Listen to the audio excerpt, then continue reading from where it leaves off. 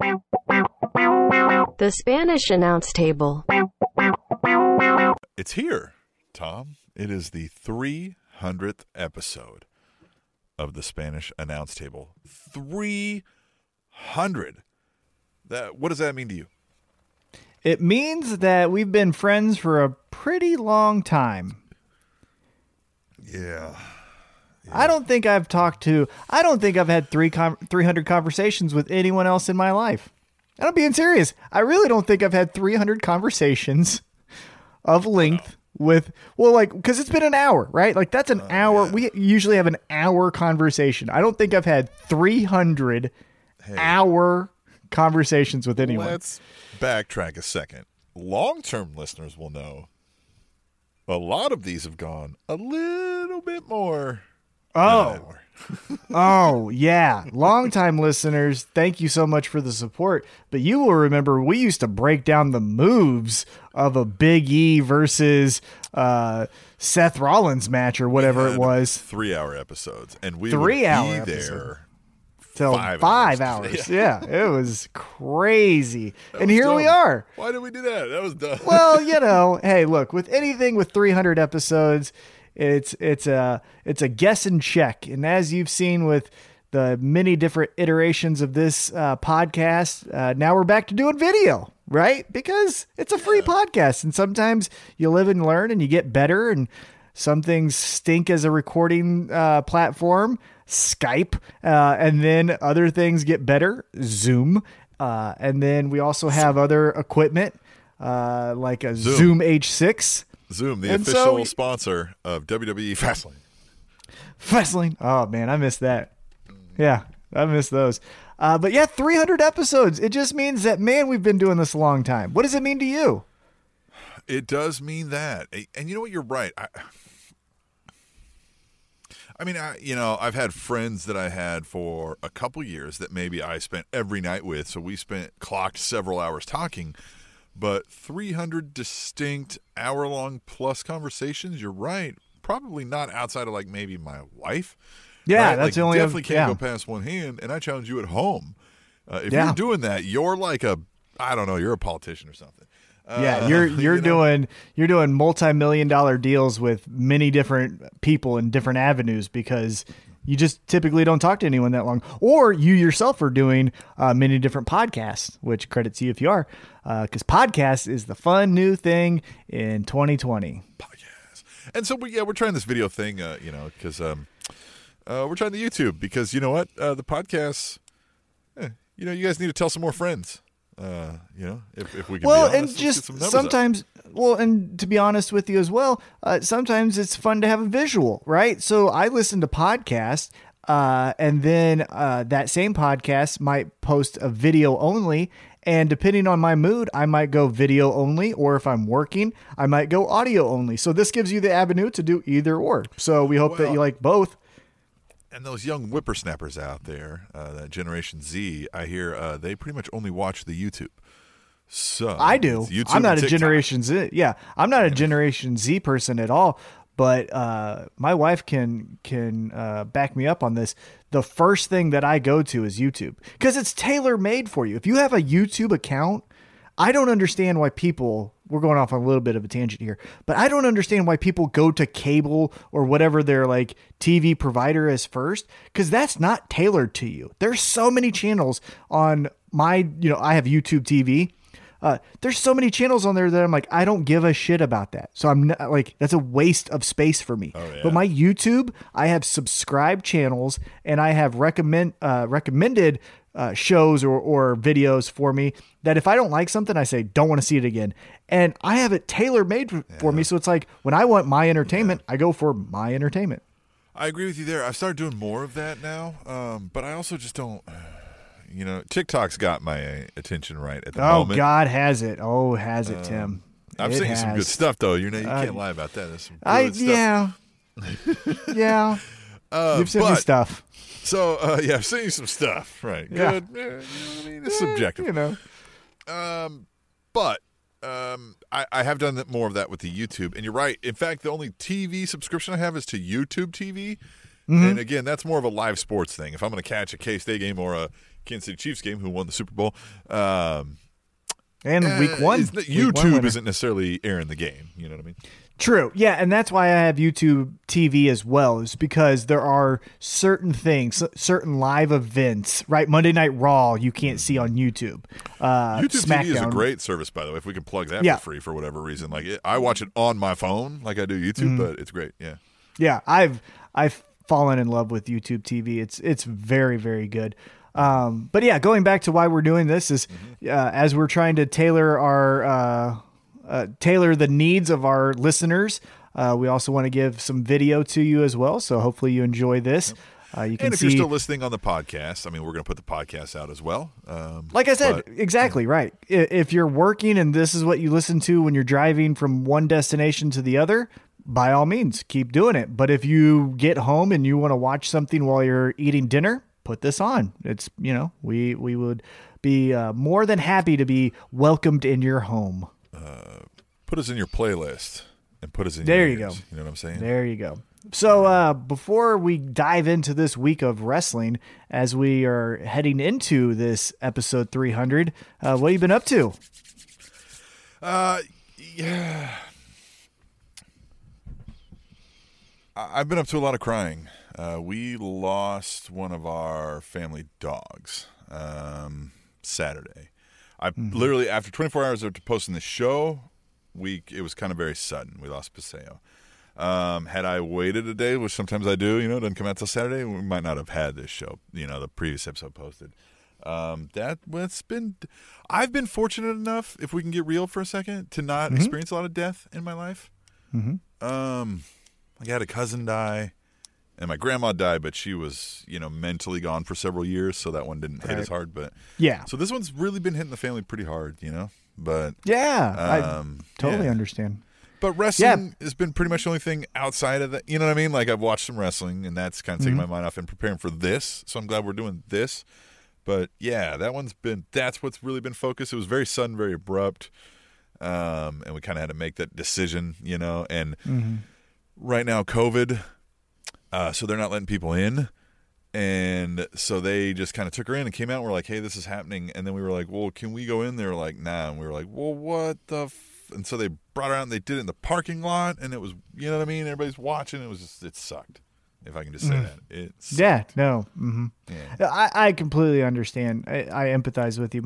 Growing up, my dad had many dogs at one time. And so I've gone through the loss of a dog. Now, kind of like what you were saying, I haven't experienced too much personal loss. Even though I love my dad's dogs, they were my dad's dogs. You know what I mean? Right. Like I would come over and they would like, hey, this is great. It's great to see you. But my food source and my number one pal is your dad. And I was like, yeah, totally get it, pup. So I still have my dog, who lives with my mom, that I got from college. So personally speaking, I haven't really gone through that. Now I do volunteer at Sheps, the senior dog sanctuary. And there has been some unfortunate events where things like what you're describing has happened. So that sucks. Personally speaking, I loved Paseo. Saw Paseo a couple different times. Always had a little underbite like this. Hey, love that little underbite. Me and Emily love that pup. I mean, we love all your pups for sure. Yeah. So when you told us, it was sad for us as well. I mean, it stinks, right? Like this is one of the hardest parts of a pup, because like your life expectancy, generally speaking, is going to be longer than theirs, and so it's a hard agreement. And we've got a lot, and part of that's it too. Like we've built a lifestyle around these animals. Hell, they have social media accounts for them. You know they're great.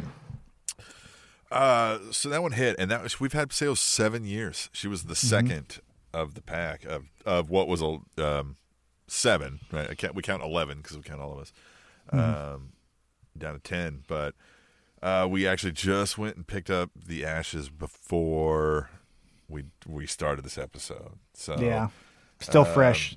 Yeah, like I said, it hadn't been a week yet. So that one's rough. Paseo was almost dead when we got her, though. She was malnutrition. I remember. Yeah, nobody thought we had to feed her Pedialyte for about a solid month. We would have to drive to Sonic every day and get a burger to wrap up her pills in and stuff. So nobody thought she was going to live long at 2 when we got her, and she lived to 9. So there you go. Yeah. And we got her right about the same time we were starting the show. So that's kind of where it really like ties. You know, I was kind of like, God damn, I don't know if we had her when we started the show or we got her, you know, closely thereafter. But I've known her. I had that dog about as long as I've known you and as long as I've been talking to you folks now. Right. Yeah. I definitely remember early on in our friendship because dogs was another thing that we connected on. The hamburger pill stories. I definitely remember those as well. So, like I said, I empathize with you and it really sucks. I'm affected, but obviously not to the extent of you and your family. So I'm sad for you. That's a tough thing to go through for sure. Man, but like I said, wrestling was one of the few things that was able to take my mind away, knowing we were doing this show and this community and stuff like that. And, you know, that's kind of the message, right? Enjoy your things that you enjoy your loved ones, and listen to this podcast. And then you'll be able to hear what Tom did as well. Tom, what did you do? Well, so listeners and viewers will be getting this a day later than usual, and that's because last night I worked a MMA fight for Invicta FC on UFC Fight Pass, worked for the State Athletic Commission.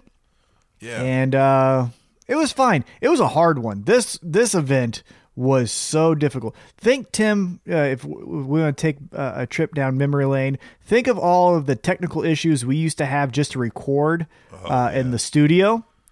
It was like that with doing live scoring. So what we do with live scoring is we have one computer that has an Excel spreadsheet up. It has a red and blue for the corners, right?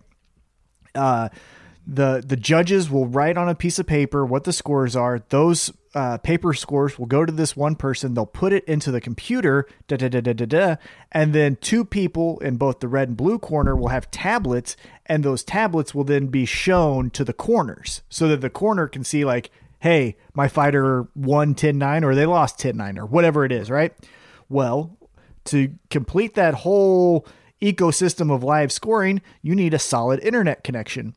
And about every 9 to 10 seconds, in the fight church, it's called, internet kept going out, just kept going out to the point where, you know, we're all in masks because it is COVID and we're doing things safely. But to get the scores out to the people, we're yelling 10-9, 10-9, 10-8. Like we're just yelling it because the screen would just be blank. And so it was just a constant battle. It's like a whiteboard, maybe like a backup whiteboard, I mean, just in case you know what I mean? Yeah, that we were discussing things post show on like, okay, if this ever happens again, because as sometimes you gotta learn the hard way, you know?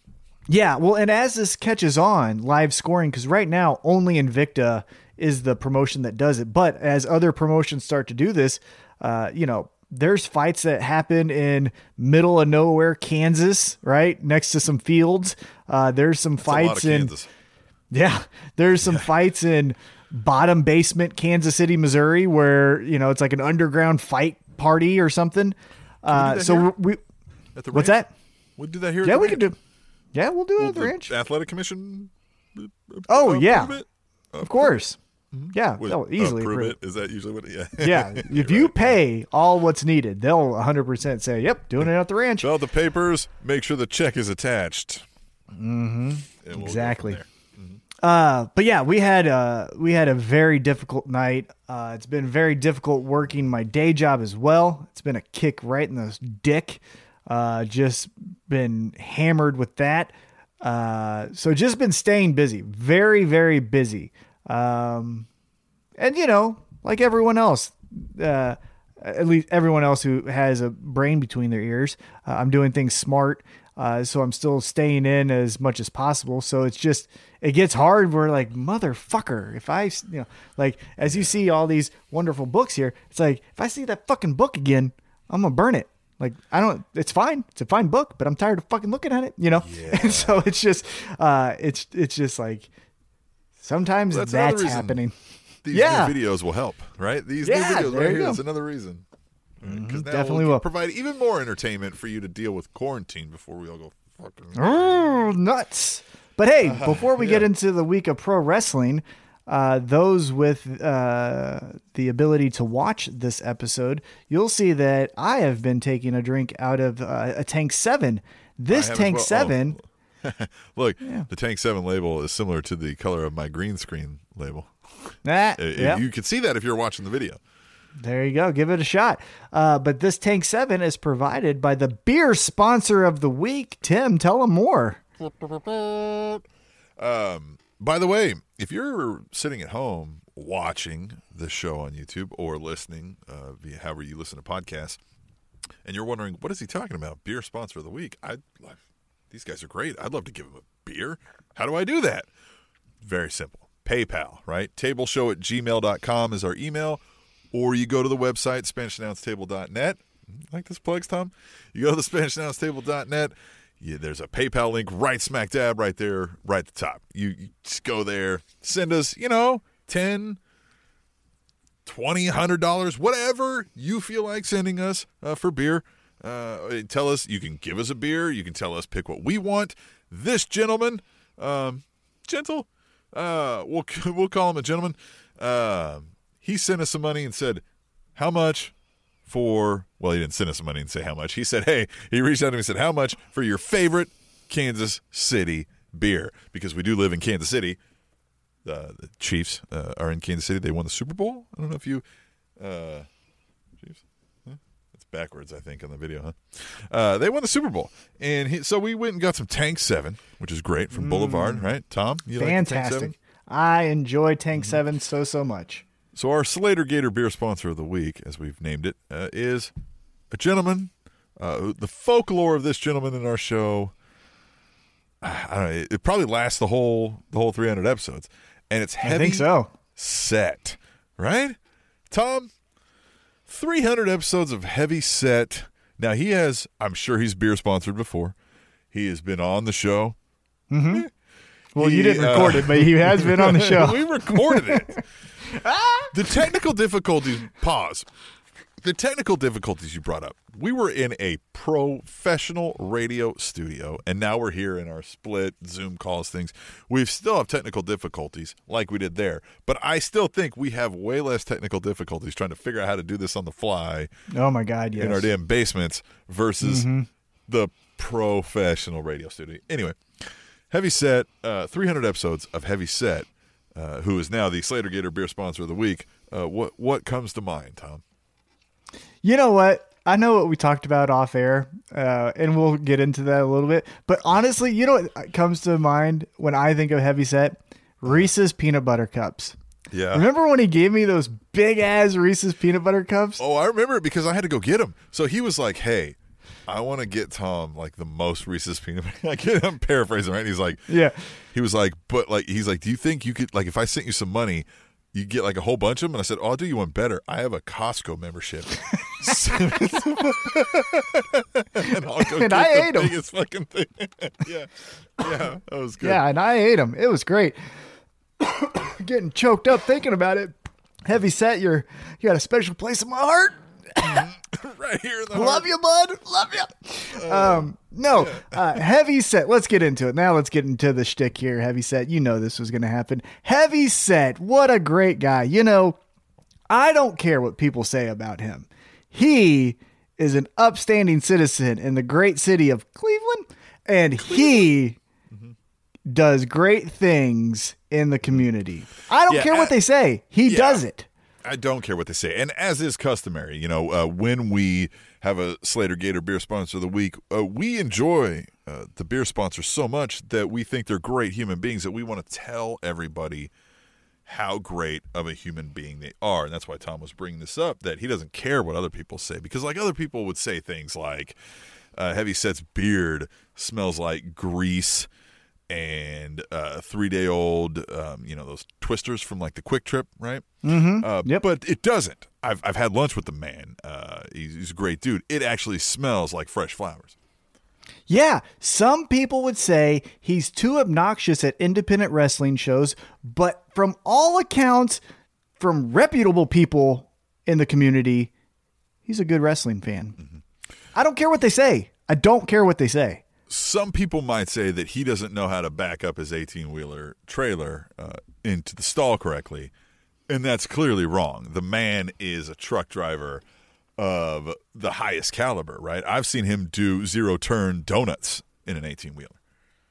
Some people would say that when he posts his podcast episode of Wrestling Cheers, that it's long-winded and boring. But I don't care. They're very entertaining wrong. Episodes. They're wrong. They're very entertaining episodes. They are wrong. So I'm going to pop open this Tank 7. Again, if you're seeing on the video, it looks like there's a weird no label going on, but because that's the magic of green screen. See, Tom, should have thought about that. You don't bring on product and you don't wear color of the green screen. All right. There it is. See? But heavy set, to be honest, thank you so much for being a part of this 300th episode as you were for the 100th episode way back in the day. We definitely appreciate your support. Yes, and all jokes aside, Heavy Set and I have had, and you even, I'm sure, outside of just this podcast, have had numerous conversations about life, wrestling, whatever. Heavy Set has been, for beyond this show, a part of my life, and that's cool, man. And especially with these 300 episodes, we're glad to have Heavy Set, around. We are. I always like his what I listen to tweets when he said today I listened to, and it's a full list, and sometimes we're in there. I love it, and appreciate the support as always. And again, if you want to get all of these accolades, all of these compliments, hit us up on SpanishAnnounceTable.net. Hit that PayPal, send us some money, tell us what you want us to drink, and we will do it for you and compliment you. Hey, you listening / watching at home or wherever you are, I don't have much to give you, but compliments. That's true. I got for you all day. Yeah. Come on. Well, it's getting weird. All right. Okay. So, hey, listen, it is 300 okay, episodes, gotcha. Tom. Yep. And before we get into what's been happening this week, right? With pro wrestling, which is how we do this, right? We talk about the week that was, right? Forgive me if you're watching at home. You may see me glance up because I'm looking at my other screen up here to look at a little game that I brought up for Tom. Oh, yes, a surprise game. To peel back the curtain, I do not know what this game is. We go. Started this episode or this podcast 300 episodes ago. It was July 24th, 2013. Okay? I want you to take a second, mellow in that. July 24th, 2013, right? Think of who you were, where you were. Think of pro wrestling, right? Think of your fandom of pro wrestling, because we're going to test your fandom of pro wrestling, Tom. And we're going to go through WWE. We're going to go through NXT. We're going to go through TNA. And we're going to see if you can name all the champions on July 24th, 2013 of these three companies, right? Because that's who we would have been covering at the time, right? Okay. Mm-hmm. So now I'm just going to name one randomly throughout the show. I'll pick one, right? I'll be like, hey, the United States champion, whatever, blah, blah, blah. And I'll know who it is, and I'll have a little info on how they won it and how they would then lose it, right? But I'm going to have you guess as I go through, right? Can I get an easy one first? Let's get an easy one. Let's go with an easy. What do you want to pick one at random, right? So WWE, NXT, WWE Impact heavyweight Wrestling. champion. The WWE now, heavyweight are you champion. talking at the time there was Big Gold, which was the World Heavyweight Championship, and then there was the WWE Championship. Oh, there was, because in SummerSlam, barely. Okay, so then Big Gold was John Cena. No, Randy Orton. Big Gold. We'll start with that World Heavyweight Championship. Big Gold. You want one more? 3 strikes, you're out.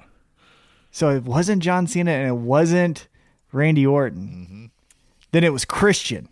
It was Alberto Del Rio. I thought the reason I said Christian is I thought that's when Orton took it off of him, and because then around that time that's when they combined the titles Yes. Right? Yeah. Mm-hmm. Yep.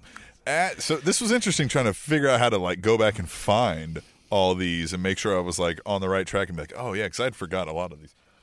But at WWE Payback, Alberto Del Rio reclaimed the World Heavyweight Championship from Dolph Ziggler, capitalizing on his opponent's recent concussion with a controversial and unrelenting assault that left the WWE Universe watching in discomfort. I'm reading some of this I stole directly from their website, right? WWE. By the end of the match, the tables had turned. Del Rio had earned the Chicago crowd's raucous ire while Ziggler gained their support.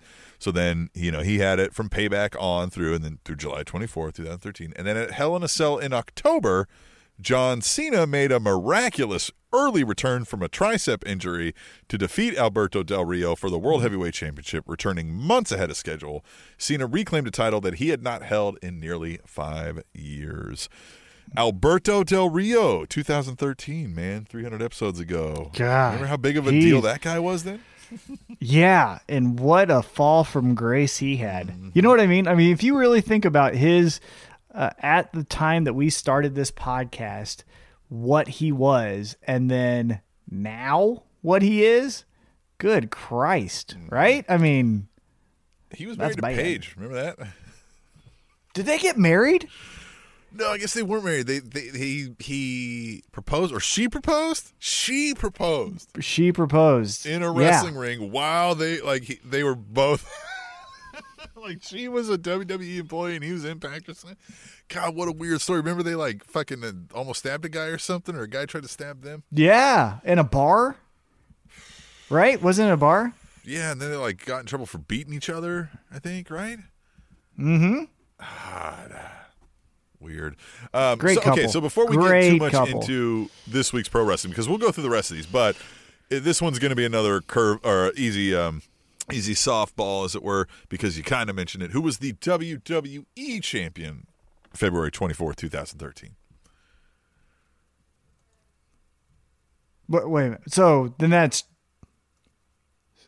was the World Heavyweight. That was the big gold. Was the World Heavyweight champion.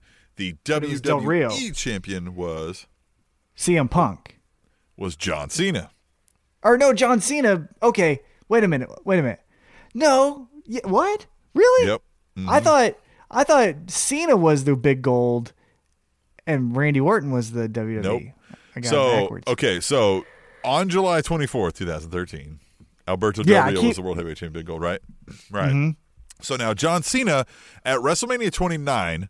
John Cena achieved redemption from his loss to The Rock at WrestleMania 28, right? With the WWE Championship on the line, the C-Nation leader defeated the Great One to win his 11th WWE title. So then he's holding that from March, right? Then he selects Daniel Bryan as the number one contender for the WWE Championship. And that's when you thought the John Cena heel turn was going to happen. That's when I thought the heel turn was coming.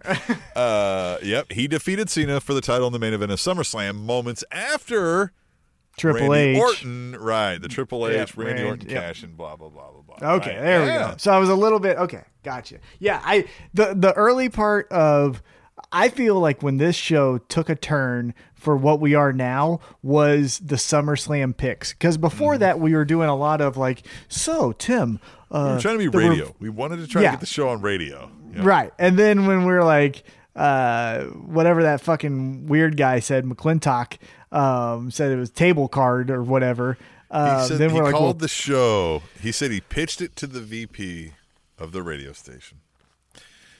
Because I sold him. Dude, I fucking had him going. Oh, yeah. He didn't like wrestling, but he liked wrestlers because they used to have wrestlers on all the time, and he used to go party with them and shit. And so he was like, oh, yeah, fine, why not, right? We can get wrestlers in here. He was down. And he sold the idea as the Mexican card table. Yeah, that's what it was. Yeah. What a piece of shit. But then once we did the SummerSlam picks, that's when we were like, you know what, let's just have fun. And then that's when we took off. Longtime listeners will remember Pamela Marie Snyder. That was a fun character we created on this show where she was a baby face. Yeah, Fawn Dead Guy. Yeah, that was a fun one. Pamela Marie Snyder, though, for those who don't know, we created her as a female character. She was a baby face for 3 weeks out of the month and then a heel for 1 week. And I wonder why. I propose this, too. That was horrible. You want to email the show, tableshow@gmail.com. I would love to bring back T-Mac Storytime. You give us 2 wrestlers a pay-per-view, a time frame, and a prop. And Tom will fill it. Tom won't know anything about it. That's it, right? One prop, one pay-per-view, a time frame, right? Give us a set of months.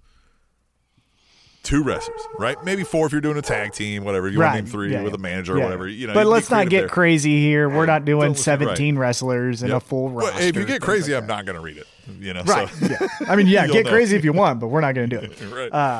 All right. So that was who the champions were. So. Yeah, and sprinkle I'll that pick in. some more as we were going through the show, and it feels like one needs to pull up because we'll cover Intercontinental champions, we'll cover Divas champions, right? We're going to cover Knockouts champions, right? We're going to test your wrestling fandom, and we're going to take a little trip back in the Wayback Machine.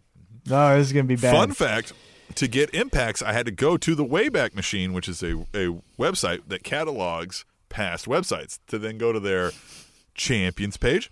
But their champions page didn't list the champions, right, by name. It just had a picture of them. Well, the picture no longer exists. So then I had to use my new knowledge from my data classes to be able to go back into the code and find the names that were attached to the pictures, Tom. All for this show for the 300th episode. There you go. 300 episodes. You're getting full effort from Tim. You're getting about marginal episode. Finally. You're getting about marginal effort from me. Let's get into AEW. So before we recap kind of a step-by-step guide of what happened, overall, what'd you think of this episode? I liked the episode. I know you sent me a message before I was finished with it being like, I think this is great. And I was like, man, I thought it was good. I thought it was damn good. Oh. Really good episode, but I didn't think it was like, oh my God, I'm so glad I watched this, right? Like I followed along. I was like, all right, I'm following. I loved it. I like the ending. The ending was great. Don't get me wrong. The whole final. Yeah. That main event could have been one of their best matches in company history. I know they've only been around for about a year, coming up on a year, which they debuted on my birthday. So easy to remember that one. The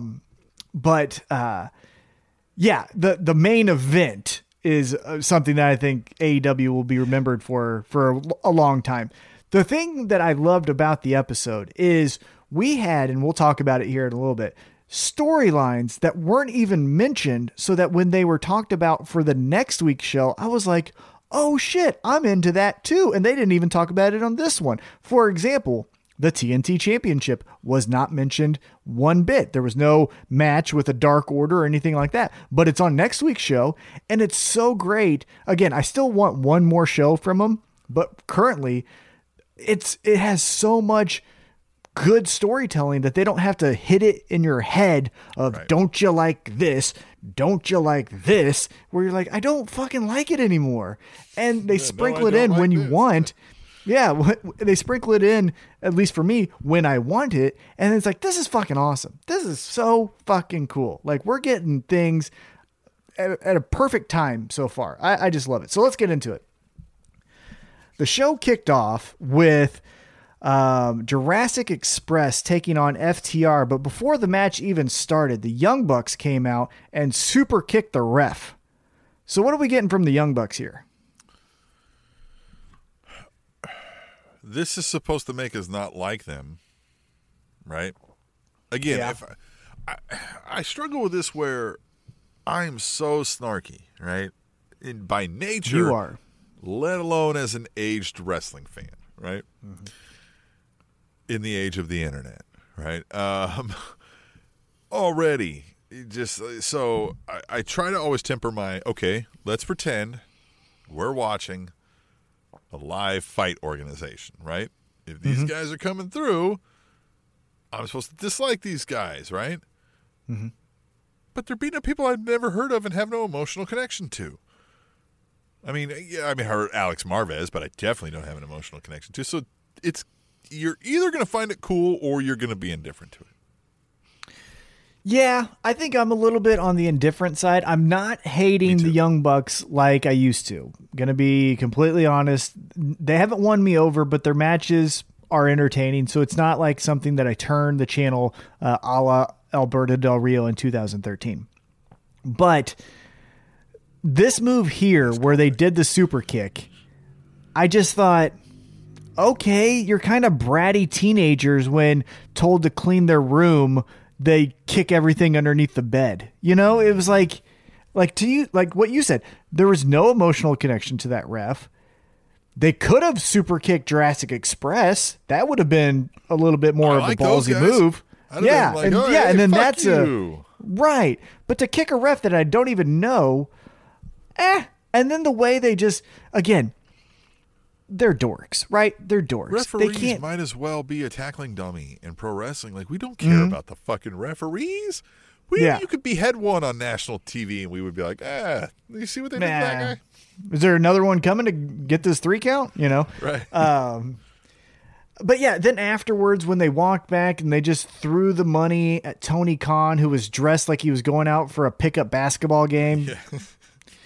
Yeah. Then they just you knew you were going to be on TV, right? Like, yeah. I'm not saying wear a suit because I get it, right? Like, if you're working, be comfortable. But let's not look like Adam Sandler. Like, let's have a little bit of, a little of this if you're going to be an executive. Adam's, right? He looked like Adam Sandler. So I don't know. It fell a little flat. I like that they're doing something besides we're the best tag team, don't you know? But this needs something, some legs into it. And again, connected a little bit more to Kenny Omega and Adam Page, because that's where this whole dissension started. But now you guys are just doing things away from that storyline. And I'm like, why? Right? Like, what's going on? So anyhow, we had Jurassic Express FTR. Good match.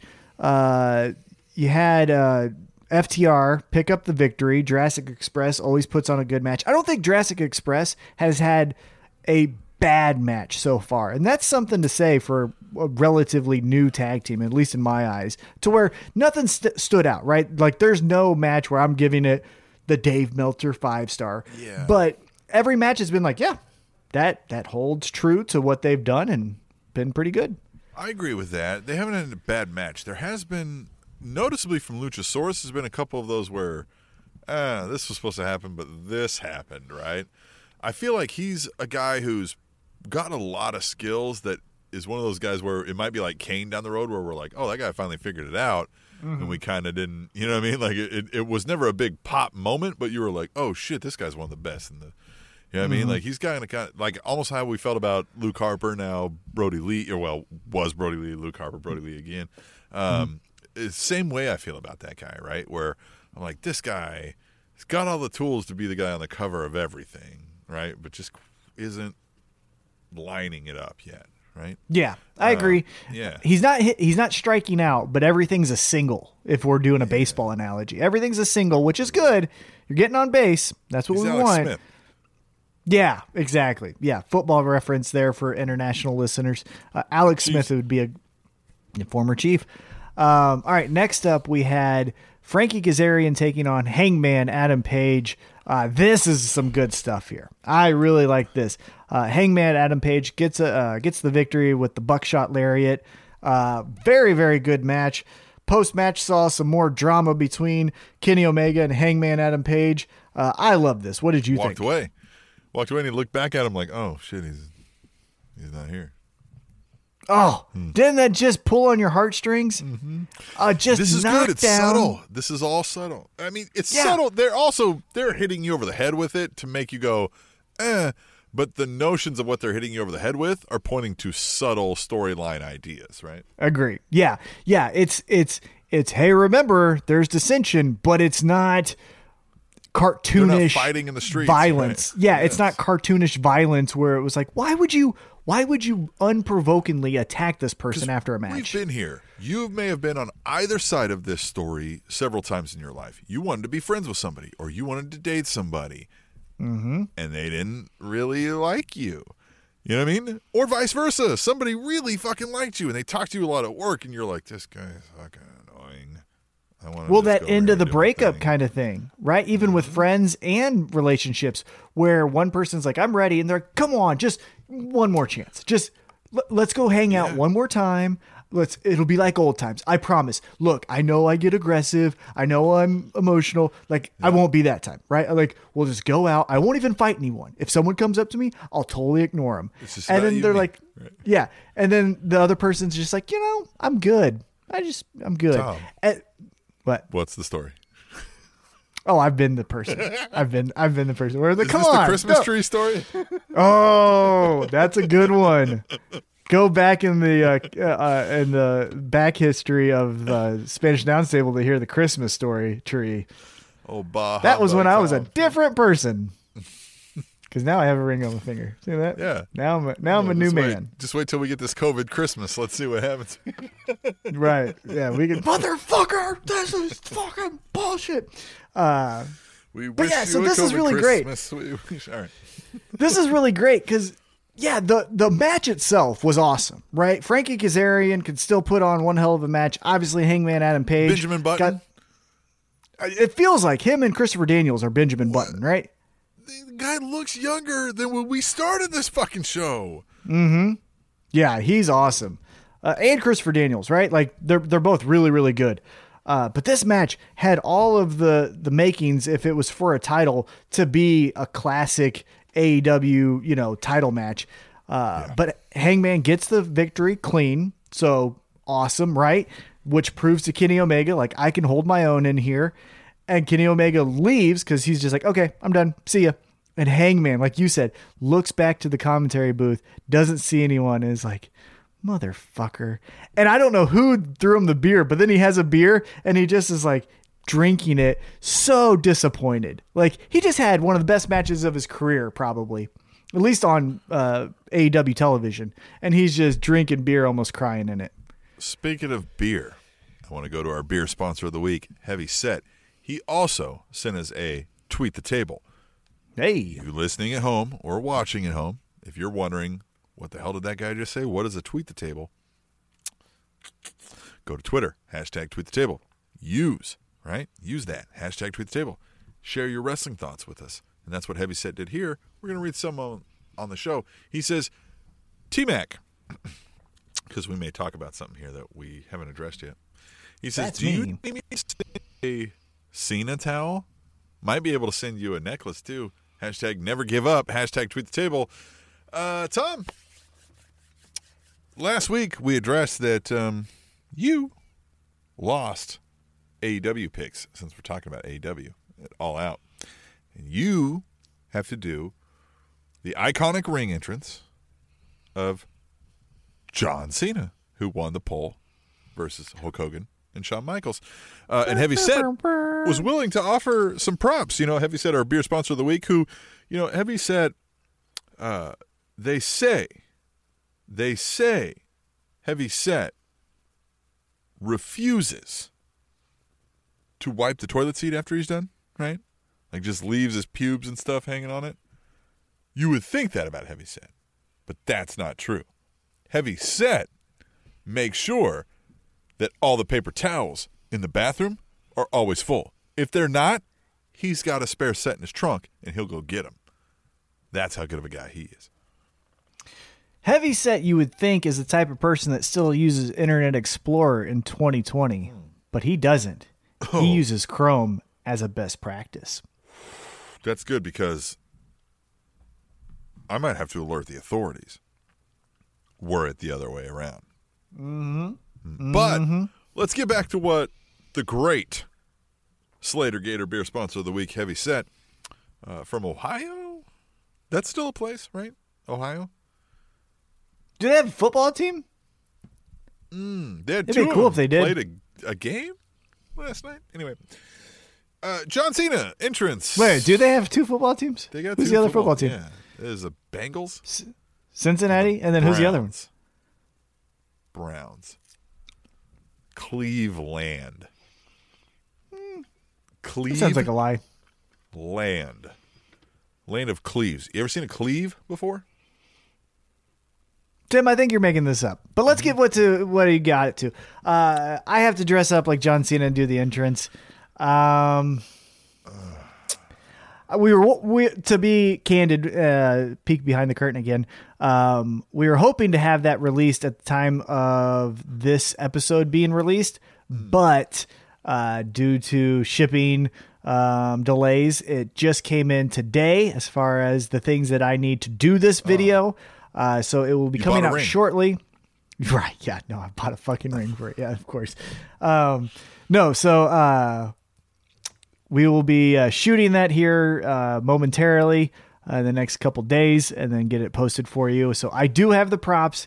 I have photo evidence that I sent to Tim that I will follow through with this. My family loves this, by the way.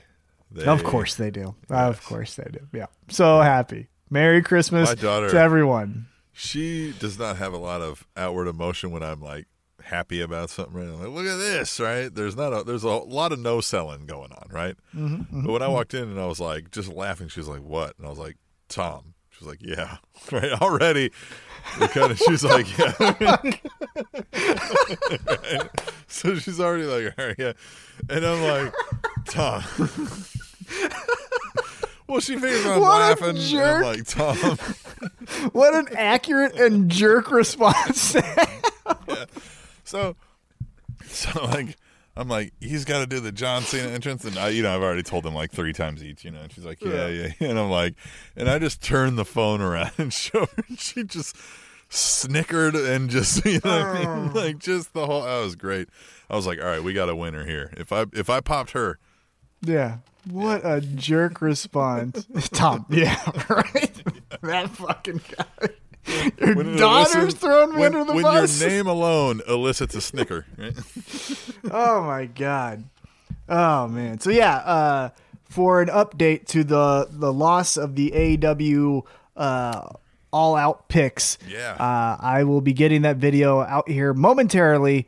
So patience, please, because COVID has kind of threw a curveball at us for getting this done, but we will get it done for your entertainment at my chagrin. Big shout out to the Nightmare family. Yeah, those jerk-offs. Speaking of jerk-offs, next we had MJF taking on, I don't know, or let's just say Jobber 9999. I don't know. I forgot that guy's name. It was a 2-second match. It was an eye poke and then an arm bar. And then he cuts a promo saying that he's the uncrowned champion. We're getting more MJF, John Moxley, or where does this go? Because he also mentioned, hey, people have to join factions to get noticed around here. So maybe I do that. Do you think he joins a faction? Well, could he be in the that new 4 Horsemen group? So it almost felt like he was going back to MJF pre John Moxley, pre the presidential thing. Mm-hmm. And maybe that's the way they're going. I don't know. It'd be one thing if they were like, hey, look, we don't want to get too sticky with him. We're going to move away from that. But I'd rather not just be like, okay, well, what was he doing before? Right? Because I feel like, he's now come up on the spot. If I tell you, oh, hey, we're going live in an hour and we're not going to do your thing anymore, you might just be like, oh, shit, I just got to go back to what I know. So I don't want to hang him out to dry or nothing. But, like, I hope to see more and new if we're not going to get more of the angle he was going with. Yeah, it'll be interesting to see where he goes because I don't think that the foreshadowing here, that the Murderhawk monster Lance Archer and John Moxley will have multiple matches. No. So I could see that John Moxley, Lance Archer has a good match to get a good rating for a main event of a Dynamite. I think it's October 14th, their year anniversary celebration, right? It's a knockdown, drag out fight. Isn't that great? John Moxley retains. Yay. And then we go back to the MJF. But for right now, he has to go with this. I'm the uncrowned champ. I'm the guy that actually should have never lost, yada, yada, yada, to get him back to that while he's kind of in a holding pattern. That's what I hope happens. Because I would hate to have him flounder like he was pre-John Moxley, where it was just good match with Jungle Boy, but then what else do I do?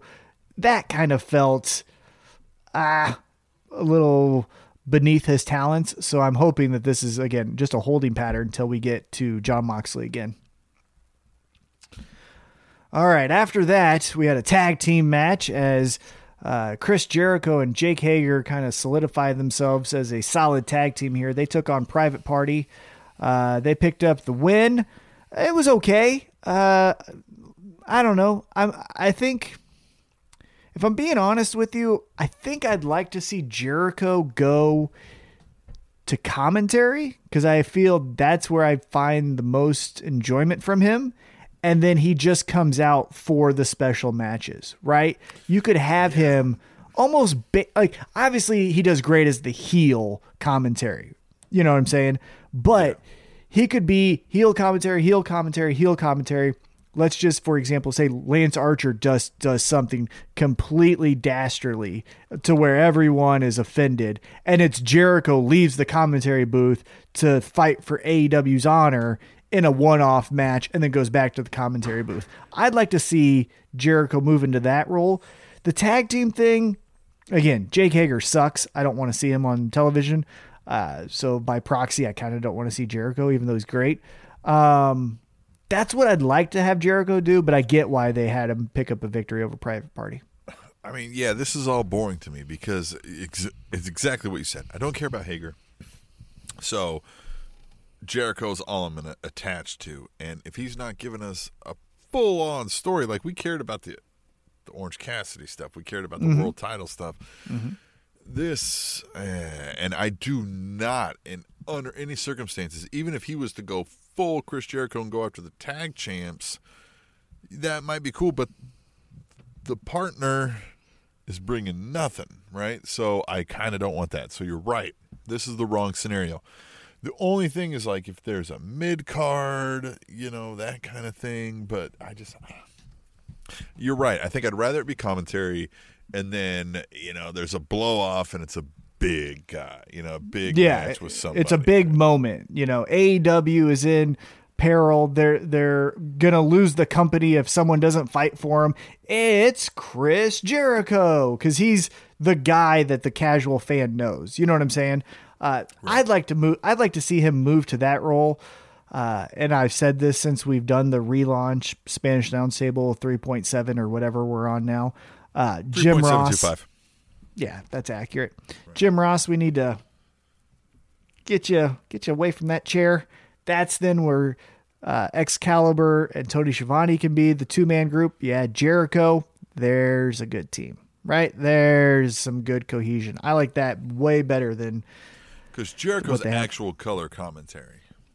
Yeah, and he adds the heel persona. I like, and maybe this is the old school fan in me, but I've always enjoyed babyface heel, right? Someone needs to give the voice to why the heels are doing the bad things. And someone needs to give the voice of why the baby faces you should care about. But when all three guys are saying why the baby faces are great, well, you're saying the same thing. It's all confrontation. This whole thing is built around confrontation. You need confrontation. You need the competing voices. Yeah. Yeah, I would like it to have, if you're going back to an analogy for what I would like to see from AEW, I would like to have them go to a WCW Nitro type commentary booth where Excalibur can be the Mike Tenay that gives you the, oh, don't you know that this guy in Japan in 2014 was blah, blah, blah, blah, blah. Tony Schiavone can be Tony Schiavone. And then your Bobby Heenan is Chris Jericho. That would be a great analogy for what I'd like to see. But, whatever. What are we going to do? All right. After that tag team match that happened, we had an NWA Women's Championship match. Don't put on your own titles. Let's put on a different title. It was Thunder Rosa versus Ivelisse. I love Ivelisse. Just going to say that for you. She's cool. I think she's about it. If you're reading the dirt sheets, apparently this turned into a real fight backstage, which is kind of cool. Shida came out post-match. Thunder Rosa gets the victory. The tag team kind of beats up on Thunder Rosa. Shida comes from the crowd to help out Thunder Rosa. Next week, we're going to get champion and champion versus the tag team champs. They won that tournament, but I don't know if they're tag team champs. They keep just holding a medal. Right. They got a medal. It's like the ring. So do they defend that? Right. No. So just forever. They won that. It's so it's like an Olympic. Okay. If you're going to say it that way, I'm okay with it. Right? I'm okay I don't with know that. if we're going to do it every year. Yeah. But do it like the Olympics. Do it every 4 years. Yeah. Right. Fuck it. Because that's how we work in society today. right? Yeah, obviously everything is on a slow moving pace. You're right. Every Duh. 4 years is a Every good 4 pace years. to do something. Come on. I mean, that's good for the Olympics, news cycle, tweets. Hopefully we replace a president every 4 years. Anyhow, Thunder Rosa. I like Thunder Rosa. I do like Thunder appreciate Rosa. I appreciate the NWA influence here. Again, the women's division is not much of a So that's focus. Is that why when they're like, hey, we're going to start working with the NWA, we're going to have an influence from them, which is cool. We kind of, I'm not opposed to that. If we've said this, if there's a weak spot, it's the women's division. So yeah, why not, right? So we bring in, maybe they've got a few women, right? Maybe they're thinking the same thing. Yeah, we can use a few more. So for the time being, we'll share a women's division. Okay. Well, and I'm okay with that, but I guess if your focus isn't your own women's championship, it feels weird that you would say, well, here's another women's championship. I'm okay with Thunder Rosa being on television and, having a match and doing all her fun stuff. But you're highlighting the defense of their title. Right. And it's And like, they're well, just going to have a title match where the title could change hands and they're not televising it? And where's your champion? Just hanging out in the crowd? So, Why? yeah, again, knowing that this is predetermined, well, I know who's winning this then, because they're not going to have their title change hands on somebody else's fucking television program. Maybe. Who knows? Things are wild right now. Who knows? Yeah, right? He might say, yeah, fuck it. Let's do it. Let's have some fun. Other things of note throughout the show, Lance Archer and Jon Moxley had promos kind of poking at each other. Jon Moxley Lance Archer and Jake Roberts came out, essentially said, hey, we have to have a 6-man tag next week. So we're going to go with the devil we know. And Taz comes out and Taz is like, yeah, my guys, Ricky Starks and Brian Cage, we'll team up with you. Cause if we team up and the 5 of us, cause the managers, we're unstoppable. So fuck yeah. Right. Jon Moxley comes out from the side door and was like, fuck this. I don't sit in the locker room. I sit over in catering. Where the fuck are you talking about? And so he waddles out there and does his little funny shrug thing where he's like, yeah. And he doesn't know because everyone's in a mask, so no one can tell the identity of people. Ricky Starks, Brian Cage, their bitch asses sitting right behind him. So they guess what? We're going to put bop across your lip. Bop. Hits him on top of the head. Bop. Hits him on top of the head. And they're just, Donkey Kong punching him in the throat. Just motherfucker. And then, oh shit. Guess who comes out and says, we ain't doing this anymore. The newest signee of All Elite Wrestling, Will Hobbs. And motherfucker says, hey, I got this big fist right here. And it's a lunchbox. And if this lunchbox hits your mouth, it ain't going to taste good. It's going to taste like pain. And he's boom. And they ran off. He was swinging that chair. Will Hobbs got a good highlight here. And he looked aggressive. Like he looked like he loved his spot. He looked aggressive. He looked like, it was exactly like, oh shit. If I was on the other side, I would be like, fuck. This guy's going to beat somebody's ass. Yes. We are very much into the theatrical part of the pro wrestling versus the, technical prowess, albeit we appreciate that very much. Yeah, of course. So I worry about Will Hobbs in that aspect. But again, it doesn't appear they're slapping a world title on this guy, so I'm all for it. Yeah, maybe he becomes the Mr. Hughes for Jon Moxley. Remember Mr. Hughes where he was just hanging out in a suit? I'd hope he's better than the Mr. Hughes, but... We don't know. But he could start there, right? Curtis Hughes. Curtis Hughes. It was Curtis? It was Mr. Curtis Hughes. Well, I just remember Depends on who. It was Mr. Hughes in WWE, and then it was Curtis Hughes, I think, in WCW. We don't fact check. Like it could be Kurt Hughes. Could be Hugh Hughes. That'd be funny if it was Hugh Hughes. I wanted to fact check because I thought there was something about this guy. But anyway, go ahead. Will Hobbs, though, he goes out there and he's swinging a chair. He's putting his lunchbox of a fist right in people's mush. And then John Moxley grabs a microphone because apparently they just sit everywhere in the arena, and he goes, "Hey, yeah, there is a 6-man tag. It'll be me and this big bastard behind me." And then he yells into the camera, and I'm paraphrasing here, but he goes, "Darby Allin, get your bitch ass here next week. We're going to fight some people. Like, you know you don't like those assholes, and I don't like them either." Tom, I did just fact check something on Curtis, Mr. Hughes. That's what it was? Because I remember something that I remember from my WCW days when I was a young kid, right, watching the WCW, and them talking about Curtis Hughes and him being a former collegiate football athlete. Mm-hmm. Can you guess? Yes. Can yes, you guess? I can. Yeah. Can you guess? Yeah. He went to KU. You son of a bitch. Got him. Got him. Yeah. He went to K-State. He went to K-State. Curtis Hughes. Yeah. No. You know what I mean? This storyline. You know, Will Hobbs. I think this is what AEW is good at, right? They're giving a stage to somebody who otherwise would be having a struggle to break through. Now, do I think Will Hobbs might be the guy that's going to take this right now, catch fire, and go be the hottest thing? No. But will Will Hobbs elevate from this? Possibly. He has every opportunity to here. And, cool. Why not, right?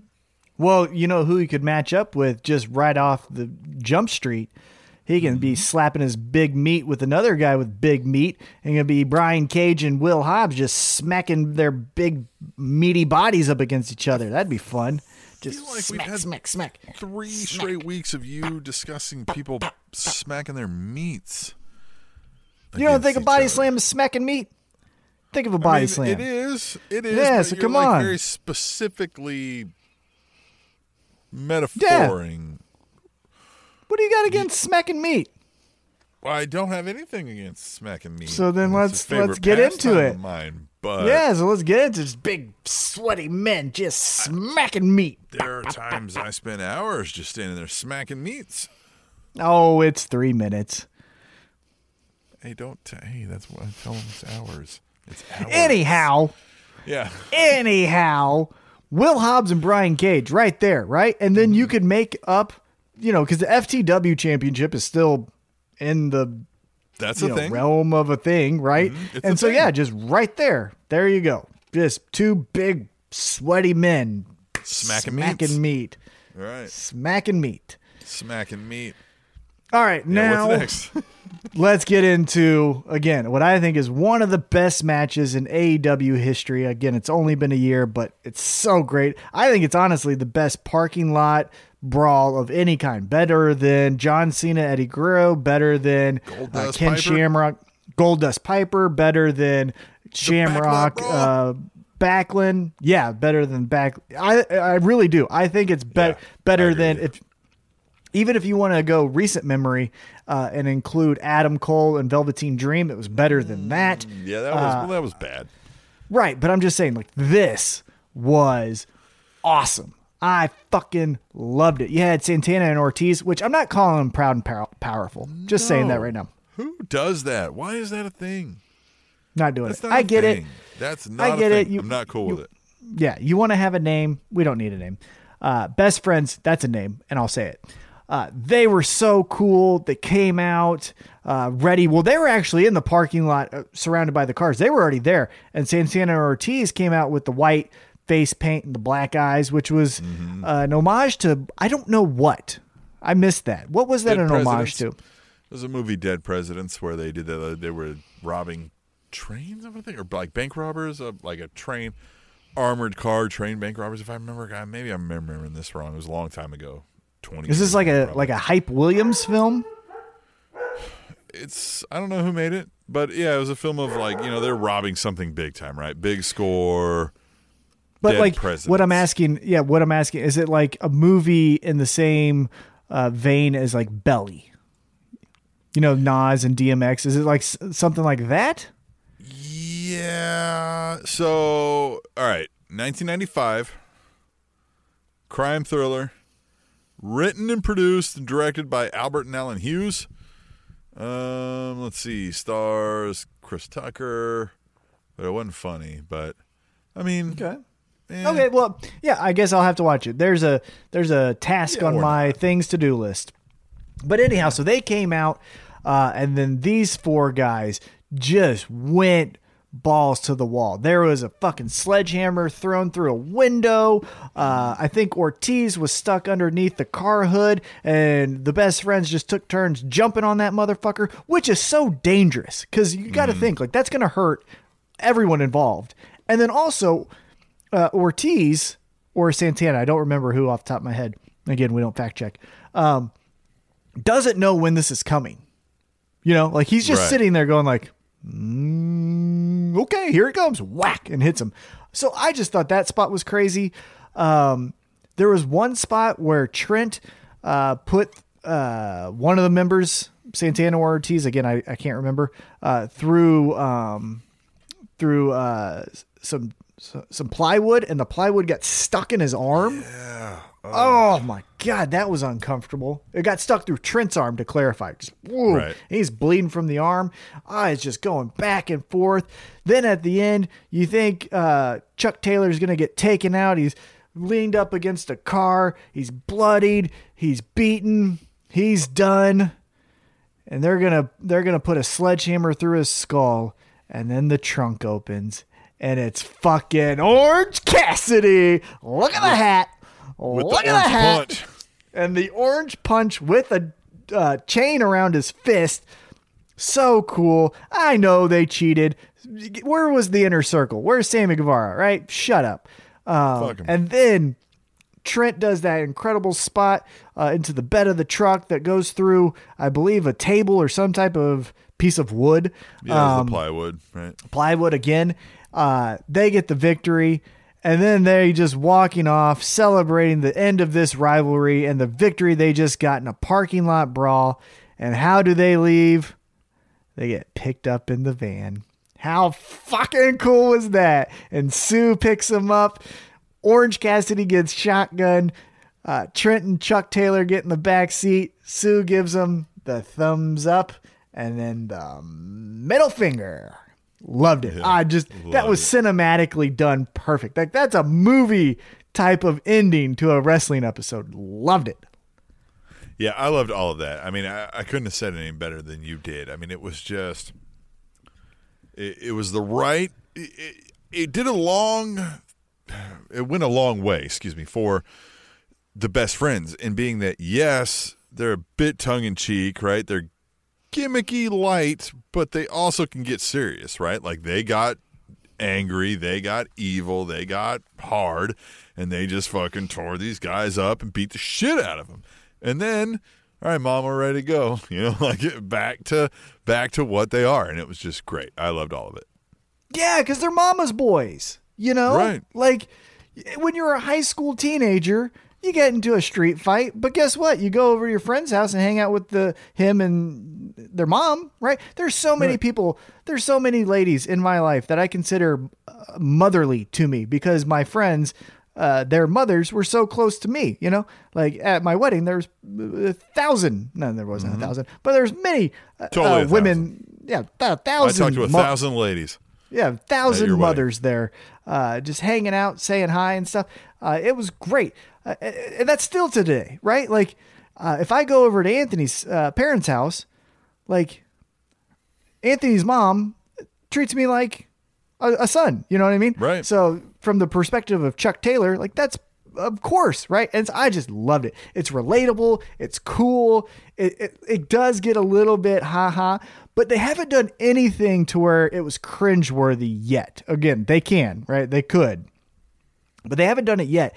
Everything has just been right to the line. It's like, well, that was fucking cool. Even the t-shirt where Sue's, the black and white t-shirt that they sell on shopaew.com where it's Sue and Chuck and Trent, like that looks like a album cover, like a music album cover, but it's a fucking mom taking their son and best friend to a fight.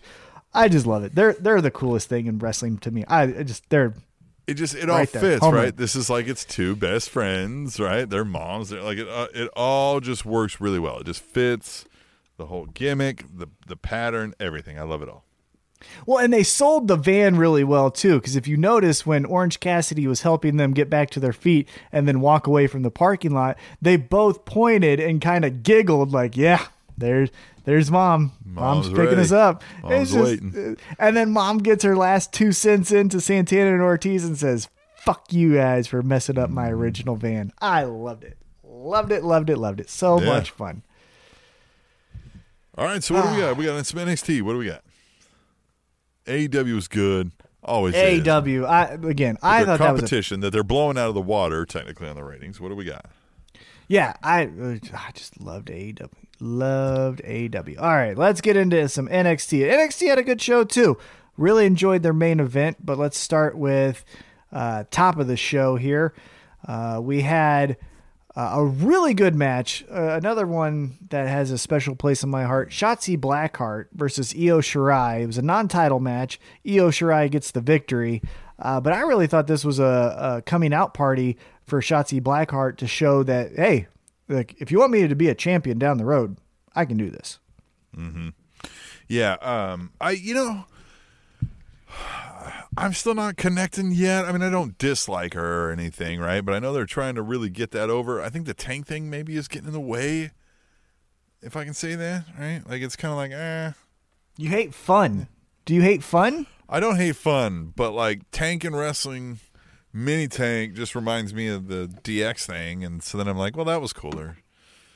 Yeah, I mean, come on. All right. But yeah, it was DX. What are we going to do?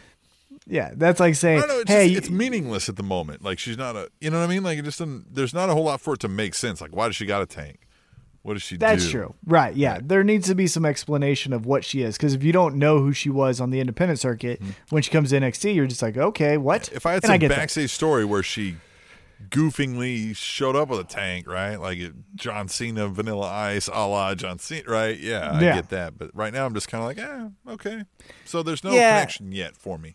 You have a personal experience. Right, and that's where, I have the Journey Pro Evolve Shine experiences to go back onto. So that's why I think I'm a little bit more higher on her than you are. But yeah, it was a good match, though. It was a good match. Well, before we move on then, let's go back to our trivia game. This is episode 300. We started this on July 24th, 2013. So we covered WWE. You want to go to NXT or TNA? Let's go there. What do we think? NXT. NXT. All right, Tom. I'm going to pick, let's go with the tag team champions of NXT. Who do you think they were on July 24th, 2013? You're not going to get this one. Let me give you a hint then, because you're just not. Is it a notable team, like it, or is it just two singles? Team. They don't exist now. Right. In they fact, didn't make a big splash. Hint. It's two different people. One is wrestling now, one is not. And you're a big fan of one of them.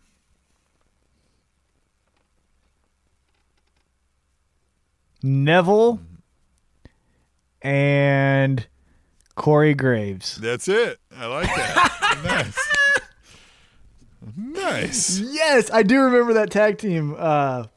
They were very short-lived, but I do remember when Corey Graves, because that was the only thing he ever won, and then he got concussion after concussion after concussion, and bye-bye. Well, so let's cover that. This is from WWE's website. It says, they didn't exactly see eye to eye, but the slapdash pairing of Adrian Neville and Corey Graves, first of all, slapdash? Never heard of that one. Yeah. Were able to work together to take the NXT Tag Team Championships from the ferocious Wyatt family. The victory was aided by Sheamus, who hit the ringside area to stop an interfering Bray Wyatt. Neville and Graves would lose the titles to whom in October? Little sidebar. NXT. Okay, so then they would lose the NXT Tag Team Championships. That's when I'm thinking it's Ascension. It is the Ascension. Yeah, that's when then they take off. Because that's right around the time when they were on Hulu, and I was like, this is fucking cool. Because I think that was also right around the time when Bray Wyatt and Chris Jericho had a match, and I was like, what the fuck is this? Well, and if you'll remember at the time, tag team wrestling, non-existent in WWE, right? There was not like tag teams really turning up the scene. So the Ascension was a bit of the rage, right? Everybody was like, oh my God, this is an actual tag team on WWE. And we were like, they're killing NXT. They're going to be great. And then they showed up to WWE. And of course, I don't have to tell you all of the accolades. What are they? Are they still wrestling? Are they a thing? How did they not go to AEW? You know? Because who are they? Well, they're kind of weird. He worked at Walmart. Yeah, but I mean, what's Orange Cassidy? You know what I mean? Like, AEW could make them work. But again, we don't need more tag teams than AEW. I'd take a job at Walmart if they paid me enough. I would too. Give me another one. Let's go. Let's double it up. Since I got that one right, what's another one? You want to stay in NXT? Let's go with the women's champion. Who was the NXT women's champion July 24th, 2013?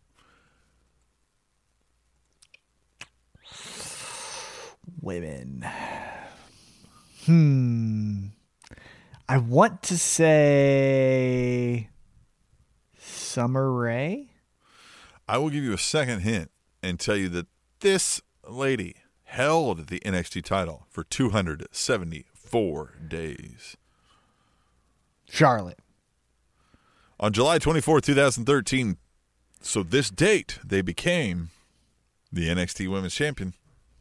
Paige. Yeah. Mm-hmm. The youngest woman in WWE history to win a title. She defeated Emma in a tournament final. The native of Norwich, England, had also defeated Tamina Snuka and the one half of the greatest wrestling match of all time, Alicia Fox, en route to her historic victory. After her 274 days on top, Paige, who also held the WWE Divas Championship at the time, was stripped of the NXT Women's Championship by NXT General Manager JBL. Yeah, I remember because that. of the conflicts holding both titles would create. He announced that a tournament would be held for a new champion. So, yeah, back in the Wayback Machine. Paige was, we thought, the future of the Pale Women's Princess Divas division. Mm-hmm. My Pale Princess. Remember that? And now it's completely gone. Yeah, now she does Twitch. Twitch is a thing. Twitch is a thing. We should have gotten to video gaming, Tom. Yeah, well, apparently you can do other things. Like, you don't have to do video games. I don't know what Twitch is. All these things. You're into. You're into the. I told you I stopped at Instagram, and then now you're doing the TikTok, but I don't know what the time Twitch clock is. and all that shit. I'm talking to my son about Twitch. Yeah, we'll swim trunk. See if he knows what Twitch is. Because my laptop right here, one of the reasons I bought it was it was designed. I was like, hey, I need something that can go. I'm going to be doing some podcasts, potentially doing some video recordings, et cetera, et cetera. I need some go. And this has it's got Twitch stuff on it. It's got other things. It's set up to be a gaming computer, right? Because the idea would be you'd be broadcasting something. But I don't know anything about it. For those listening, I was doing the video game hands. Mm-hmm. Yeah. Remember when we used to talk about those with the enhanced radio? This is it. This is it. Now we have the enhanced radio 300 episodes later, and here it is. All right, let's get back into, as we popcorn around, we'll get back into some NXT breakdown. We had Desmond Troy taking on Tommaso Ciampa post-match after Tommaso Ciampa defeated Troy. What's his name? Atlas. Jake Atlas came out, and he was like, hey, I'm going to fight you. I don't know. That's how I felt. But again, this is what we've talked about. This is what a guy like Ciampa and Gargano are going to have to go through from time to time if they're going to be there forever. Mm-hmm. I agree. Yeah, that makes sense to get someone some more exposure, because I wouldn't know who Jake Atlas is if he walked up wearing a shirt that said, I'm Jake Atlas. I wouldn't know who he is. Right. But here he is with Tommaso Ciampa, one of the best in NXT history. All right, next up, we had Kushida taking on Austin Theory. Got a little sad. Again, personal feelings here. I'm a big fan of Austin Theory, but apparently behind the camera, he did something pretty bad. So this is him going through that punishment. Kushida, though, looked awesome. Very aggressive. Had that arm bar, Kimura lock, it looked like, for a second. It was good to see Kushida just not be, hey, I'm in America. It was like, I'm fucking here to beat someone up. And so I like that. There were no subtitles. Right. It wasn't a Funaki. Indeed. I still say indeed and think of Funaki. R.I.P. Well, no, he's still alive, but anyhow, you know what I'm saying. Yeah, Kushida wins. Austin Theory, I think this is 2 losses in a row for him. If you're reading the dirt sheets, as I mentioned before, you might read that Austin Theory may have done some shady stuff with some minors, allegedly. That's why he's no longer with Seth Rollins as a disciple. Coal miners? Yes, coal miners. Yes. Yeah, what other kind of miners are there? You don't want to fuck with those guys. I would never. But yeah, so Austin Theory takes another loss. Looks like he may have to rebound and be repackaged as a different type of talent to get back to where he was. Austin Hypothesis. I like that. That was a good one. All right, next up we had an NXT Tag Team Championship match. We had Breezango versus Imperium. Can I just stop real quick? Breezango's such a bad name. I don't feel comfortable. Bad name. I don't like saying it. It's Fashion Police, and they brought back Fashion Police, and it should just be Fashion Police. The Fashion Police is something I can tell Full stop. Someone who's sitting next to me, right? So if I'm watching a Breezango match and someone who doesn't watch pro wrestling walks in the room like, hey, who are they? I'm like, oh, they're the Fashion Police. They hand out tickets for people that don't dress well. They're all about high-end fashion and the runway and being awesome and Zoolander-like. Mm-hmm. But then when I say Breezango, they're like, well, what's that? And it's like, well, fuck. So, like, Fashion Police, you know instantly. Breezango's then you have to be like, stupid. well, he's Tyler Breeze and he's Fandango. And they go, well, what's Fandango? And you go, So Chris Jericho did Dancing with the Stars, and to make fun of it, Vince McMahon created a character called Fandango and made Fandango beat Chris Jericho at WrestleMania because it's all fun. And then they go, Chris who? And you're like, all right, never mind. But Fashion Police. Yeah, Fashion Police you can get. Yeah, they could do spots on E. I mean, they're just ready-made for other things. Think of them on this. Conan. Oh, that'd be great. He wouldn't be on Conan. That's AEW. But you know what I mean? Like, yeah, Fallon or whatever, right? Yeah, same. All the same stuff. But Breezango defeats Imperium. They're getting to look a little bit more stronger as a real tag team type of champ. I don't know where they go next, though. What do you think? There's not too many tag teams, is there? I mean, so they beat Imperium. I feel Name like two other tag teams. I feel like WWE should have a tag team division holistically, right? Because they don't do tag teams, really. It's not a thing. Which is so stupid. They should have a traveling tag team champions. Like the women's tag team champion. Right, but like with actual teams. Who is the women's tag team? Oh, it's Shayna Baszler and that one really bad wrestler. Which isn't going bad. Nia Jax. Yeah, it's fine. Forgot her name for a second. But yeah, so Breezango beats Imperium. Now what? What do they do? Who wrestles them? And that's the thing. They're supposed to be like, are they there to get over guys? Because they're not going to do it as the Fashion Police or Breezango, right? They're going to outshine those guys, right? Right. Finn Balor can go down there and get over the new crop because he can have one-on-one stories and battles where it's serious. We take it for what it is. He wins some, he loses some. These guys are shtick, no matter what they do. Right? Like, they're not having a serious thing where we're like, no, the grit. I'm really pulling for Fandango and Tyler Breeze to just really dig deep and beat, whoever the fuck it is. That's not happening. They're gimmick. So go full gimmick and just get them into somewhere that has more. Like, put them on a SmackDown or a Raw and floor the gimmick, or don't do it at all and get rid of these guys. Yeah, I agree. I'm a little perplexed on where they go from here, but we'll see. There's nowhere. After that, what's that? There's nowhere. Right, yeah, there's nowhere right now. In the foreseeable future, they don't have much. But that could change on the drop of a hat. All right, so after that, we had a, let's be honest, forgettable women's tag team match. It was Carter and Canizaro versus Jesse and Zhang Li. Okay, it happened. It was fine. It was good. It was fine. Straightforward. They just went after it. Cool. There was kind of a heel turn maybe with the, I don't know. It happened. Next up, another kind of forgettable one, to be honest with you. Drake Maverick and Killian Dane taking on Roderick Strong, Bobby Fish. Yeah, I get the story, but again, like, I like Drake Maverick, but I don't like this storyline, and I just don't like Killian Dane. I know they're really trying hard. They see something in this guy. They like this guy. He must be a great dude behind the curtain, but I don't know. Yeah, it looked like maybe Drake Maverick was going to have a friend for a second. You know what I mean?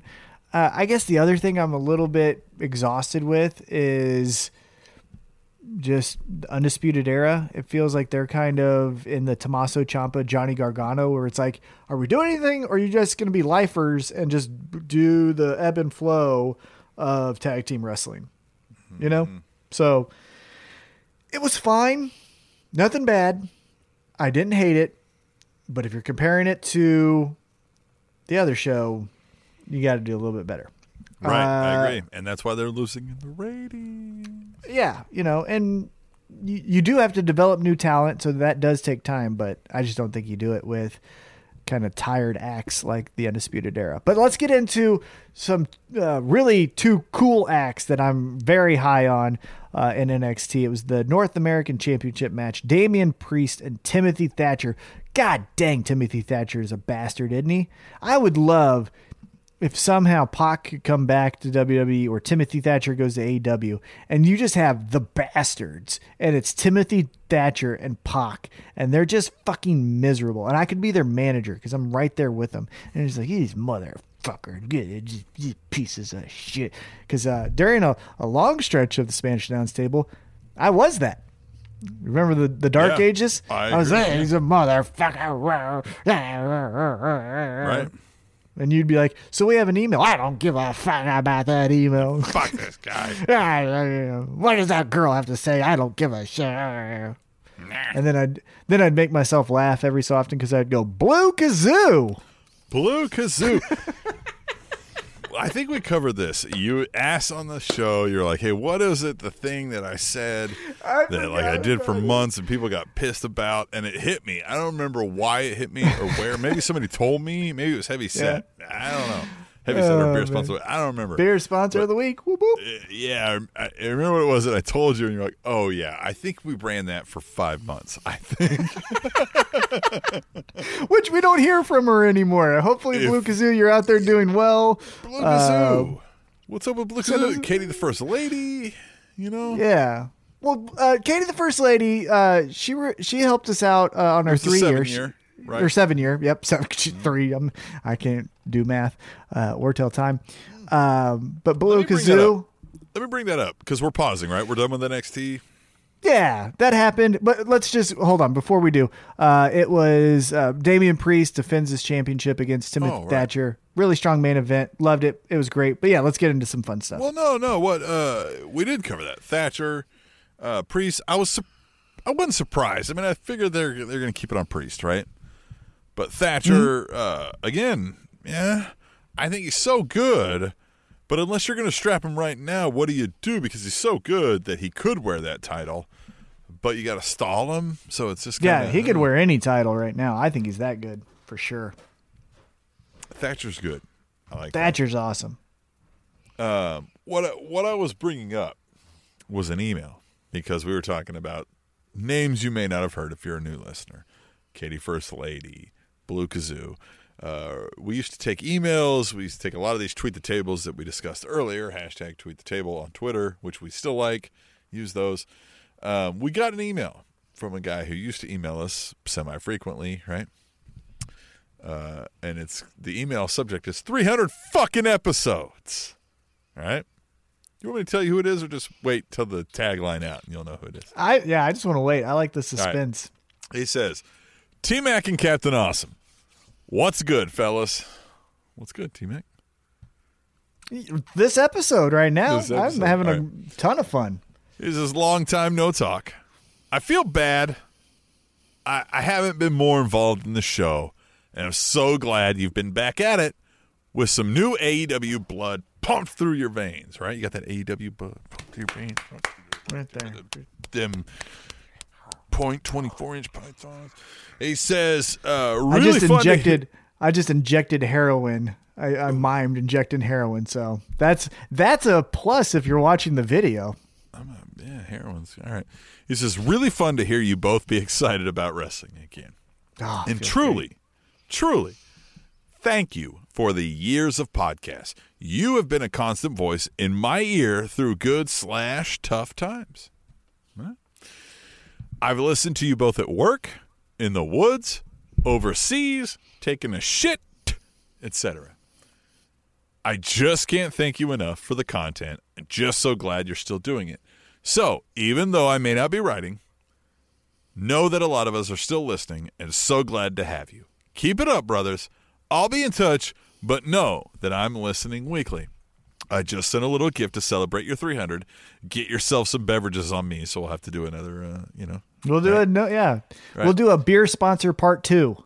He says, you two are the best. And by the way, Heavyset had already called dibs several weeks earlier, so sorry, bro. But we'll get you. We'll get to you there. You two are the best. A million thanks. Mike from Boston. Oh, Mike from Boston. Yeah. Oh, man, that is a throwback. P.S.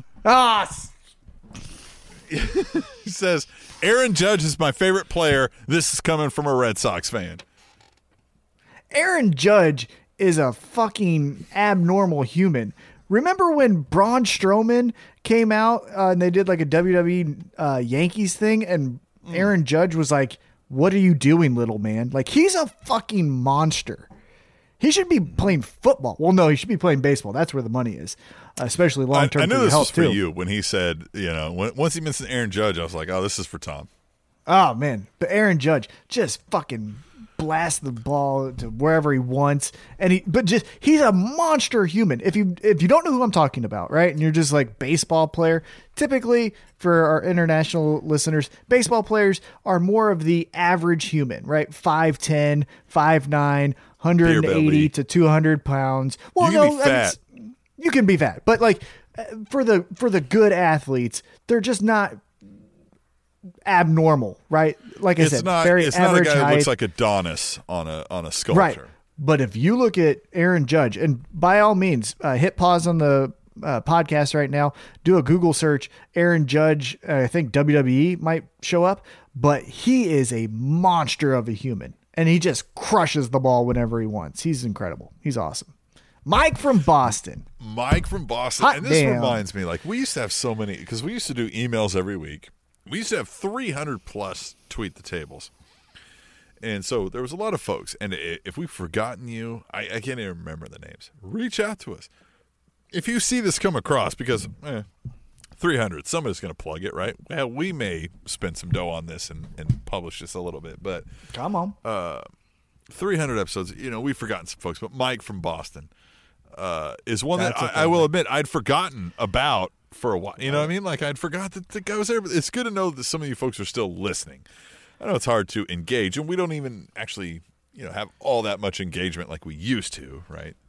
But the 300 episodes. It's because we hate good ourselves. about this. We feel good about this, but we still hate ourselves. All right, let's cover some of these, because here's the deal, Tom. I've got about 15 to 20 minutes tops before I got to go pick up one of the kids, right? From the work. Rapid fire. So we're gonna Let's cover, do it. We're gonna cover the WWEs, right? We're gonna cover the rest of these titles. So let's go through some of these titles, right? It's July 24th, 2013, the Wayback Machine, right? Right? Let's go to the TNA X Division Champion, Tom. July 24th, 2013, the TNA X Division Champion was someone I wasn't watching. I'm gonna guess. Oh, just pause. I want you to think about it. Think about the TNA X Division. Now, I know what you think about when you think about the TNA X Division, but I want you to think about what TNA, the company, throughout its years, tried to market its X Division as? The only thing that, it has to be AJ Styles. Nope, although he may have done this once or twice.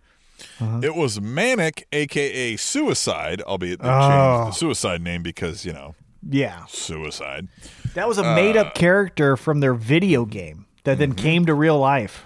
Manic, and this one was played by T.J. Perkins, the one who was the TNA X Division champion. He won an Ultimate X match against Sanjay Dutt and Greg Marashulo for the vacated at the time title. All right, and then the heavyweight champion. Let me guess. So you want to go to NXT TNA World Heavyweight Champion, right? TNA World Heavyweight Champion. Rapid fire here as we wrap up the 300th episode. Again, thank you so much for listening and watching. So that makes me go back to the time, because that's Hulk Hogan, Eric Bischoff bullshit, right? I'm gonna go with Jeff Hardy then. You would think, but Tom. Wait a minute, hold on. Bobby Roode? Nope. Shit. Not Bobby Roode. I'm going to give you a third guess. He is currently wrestling in Impact Wrestling as a tag team champion. Oh. Yeah. Yeah. That guy. Right there on the palm. It's Chris Sabin. Chris Sabin. That was his Chris one Sabin. run. Yeah. And He then had voluntarily vacated the X Division title for a shot at the world title via option C. Oh, that was so stupid.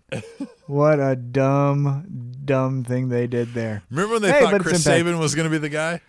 Well, at least they took a shot, right? Because they were doing just like, hey, remember, it's RVD, or it's Ken Anderson, or it's... Now, Kurt Angle's the shit, right? Like, that's an awesome guy. But it was just like Rhino for a second. And then, so yeah. But then right after that, that's when the Aces and Eights bullshit took off. And that's when Bully Ray flourished as a singles guy. Okay, so then what do we got before left? we cover most of these, let's go into what happened first. SmackDown.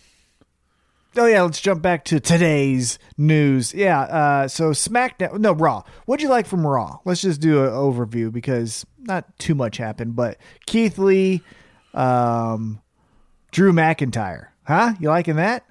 Yeah, I am liking that. The idea that like when Drew McIntyre he's saying stuff about Keith Lee, and then Keith Lee's like, excuse me, hey, it's like, Charlie, can you excuse us for a second? And he's like, so is there a problem? And he's like, yeah.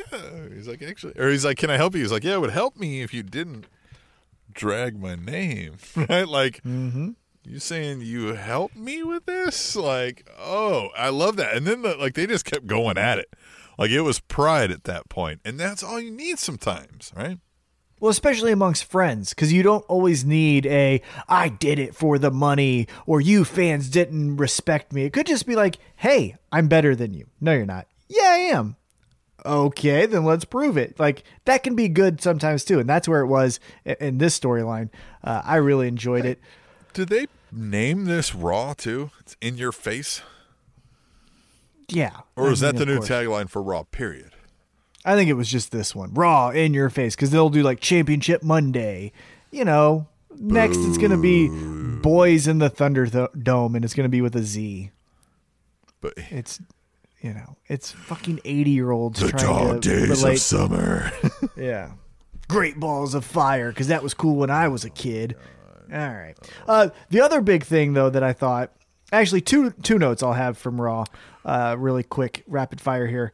Retribution ends the main event match by beating up both Keith Lee and Drew McIntyre, and then I guess Hired Guns, the Hurt Business, say, fuck all this shit, we're going to beat your ass, and come down and start fighting. I loved that. I loved the whole backstage segment with Adam Pearce, right? And they're like, hey, we got some beef. You need some beef. Let's do this. And he's like, thanks for volunteering. Some big beefy men slapping meat. Beef. And he goes, hey, great. Thanks for volunteering. And they're just like, right? They were like, oh, get a load of this motherfucker, right? He was like, I will send you a bill, right? Like, I loved that. I loved all of that. That was perfect. I like where this is going, except the whole thing is like, to paraphrase, this is exactly what I thought when I heard again to reach out to another podcast. Bully Ray mentioned this on the what's that Sirius XM the Busted Up. Busted Open. He says, okay, all of it was set up. They come in, they start busting ass, but then two dudes do a fucking, a damn flip over the ropes, and all of a sudden everybody's laid out, and none of you thought to tear their masks off, and none of it made sense at the end. It was all going great, and then the end spot, and then it was like, oh, now we're just going to stand here and stare at each other because we did good, right? Yeah, it should have just ended. Yeah, it should have just ended with chaos. Fighting. We're out of time. Chaos. That's how it should have ended.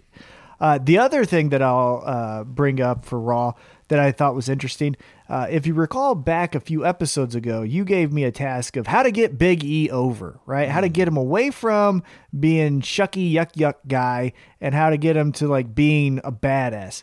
Well, one thing that I said was have him go to Raw Underground and beat some motherfuckers up.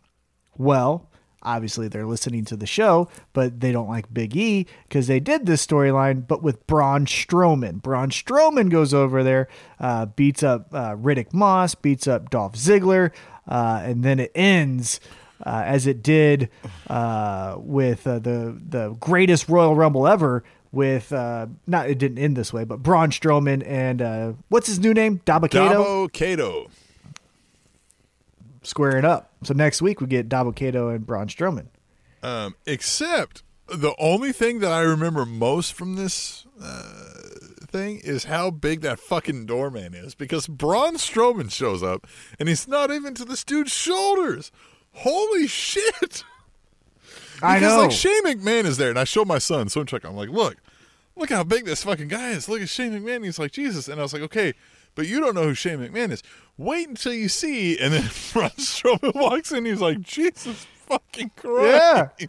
Yeah. I think might have been his exact words because that's how we speak in this household. Right. I was just like, right? Fuck. Yeah. That's the guy. He was in Evolve for a split second. And that's the guy who I wanted Anthony to team with because Anthony will go on the taller man's shoulders and do a frog splash. And I was like, if you do a frog splash off of that guy's fucking shoulders, that'll get you going viral quick in the wrestling community. But anyhow, yeah, he's a fucking monster. But Dabba-Kato, Braun Strowman next week, you think Dabba-Kato goes for the dick again? Remember, he does the dick grab. Does he do it? Just a fucking ball bunch. We're going to slap meat and I'm going to grab your dick. How many times have you said that on this show? This is the 15th time you said it in 300 episodes. I don't All know. in this episode.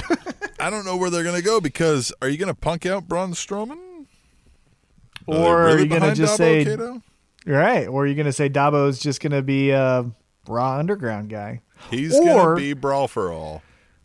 Yeah. Or do they do... Because, one thing that could happen, because you know how Vince McMahon does 3-week pushes, it could be, well, this is the end of Raw Underground. Two behemoths, Godzilla and King Kong bust down and break down Raw Underground that can never be repaired again. And that's the last fight we have in Raw Underground. This could be the end of it. I wouldn't be shocked. What about Kevin Owens and Aleister Black? Where are you at on that? Oh, fast forward. Yeah, I don't care. Aleister Black, they don't care about it either. They're done. I like Kevin Owens. Kevin Owens is great. Aleister Black, I think, is fun.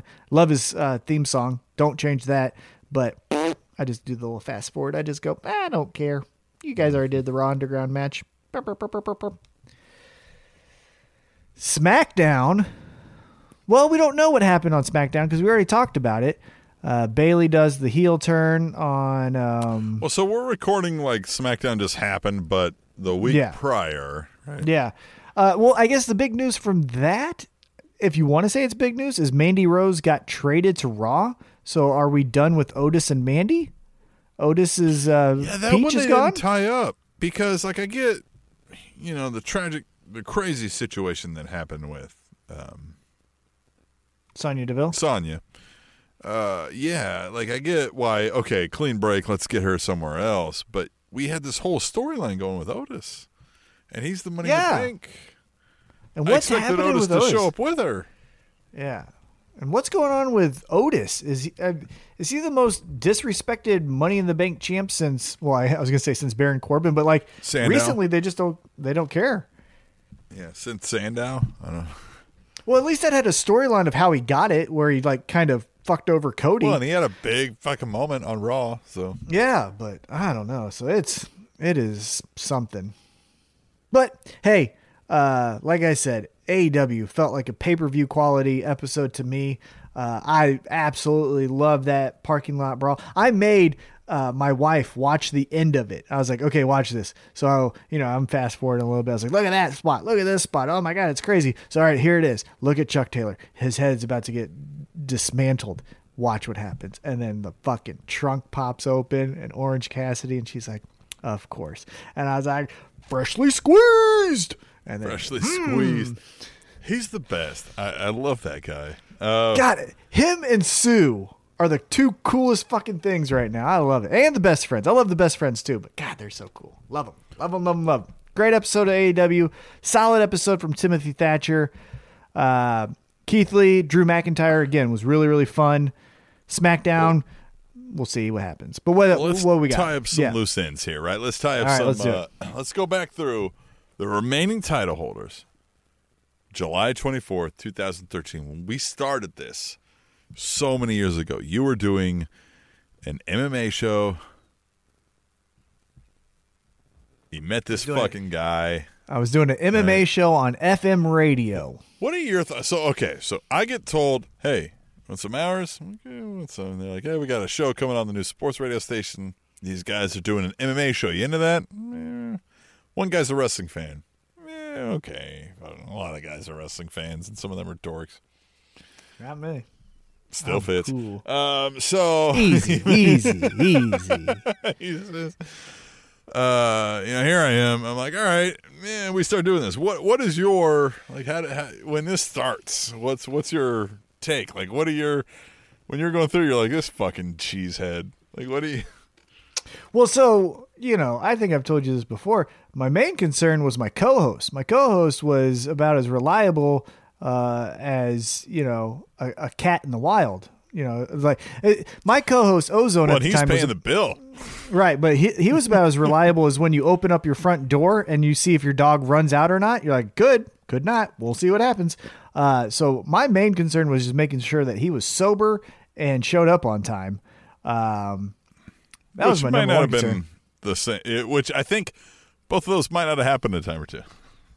Oh, yeah, there was plenty of time. There was one interview that I did with former UFC champion Frank Mir where I asked all the questions, and then post-interview, I took out my questions. I had Ozone come in at a later time, say the questions, and I edited it to where it sounded like we both interviewed him, even though I just interviewed him.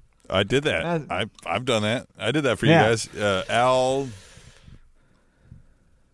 Al Bernstein? Oh, Al Bernstein, Boxing Hall of Fame. You asked all journalist. the questions, and then your co-host came in and asked some of the questions, and I dubbed it in. Yeah, yeah, because he just didn't fucking show up. He was just that reliable. So yeah, that's what my main concern was. But then, as we talked, we're like, okay. And then that's when I was like, all right, Ozone's got other commitments and he's not really into doing this anymore. So I got to stay in the radio because I love radio. Got my degree in radio. Love talking into a microphone. Still love talking into a microphone. So that's when I was like, let's do something. And I remember we're walking to the elevator and you said something about a Spanish announce table. I was like, that'd be a cool name for a podcast. And then there it goes. 7 years later. All right. So here we are. All right, let's go to the TNA Tag Team Champions, July 24th, 2013. Who were the TNA Tag Team Champions? Beer Money. Close. One of them. James Storm? James Storm. And? I don't remember him being a tag champ with anyone else. Oh, the European muscle guy. Yeah. Nope. What was his name? Nope. Oh. He's in. Well, is he still in WWE now? Who is it? Who are you talking about? He was the Trump guy in WWE now. He was doing the Sons of Anarchy. It's Gunner. Gunner and James Storm. Gunner. What a piece of shit. Jackson Riker. And I don't mean like his political views aside. I just think he sucks as a wrestler. Yeah. They would eventually lose to the Bromans at Bound for Glory, Robbie E. and Jesse Goddard. You liked Robbie E. I did like Robbie E. And I still think he's got, like, he's good in his role that he's doing now. I think he's great. I mean, yeah. Is he great? He's serviceable. He's a fucking guy. You go, look at this fucking douchebag, right? And you go, yeah. He gets the reaction guy. that you're right. Yeah, he gets the reaction that he should be getting. All right, so we'll stick with TNA, the Knockouts champion. Oh Jesus, Tim! Then you think I would know who that? You know what? We didn't even touch on this person. We should have touched on this person. They had quite the controversial scenario around them this week. Who was the TNA Knockouts champion?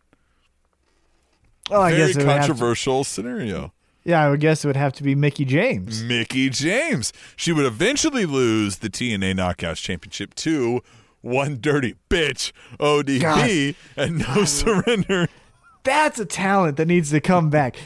A one-off, a one-off in AEW needs to happen. They need to do a women's battle royal, and the Joker needs to be ODB. That would be so fucking cool. So Mickie James, what the fuck happened with her this week? She's too good at wrestling.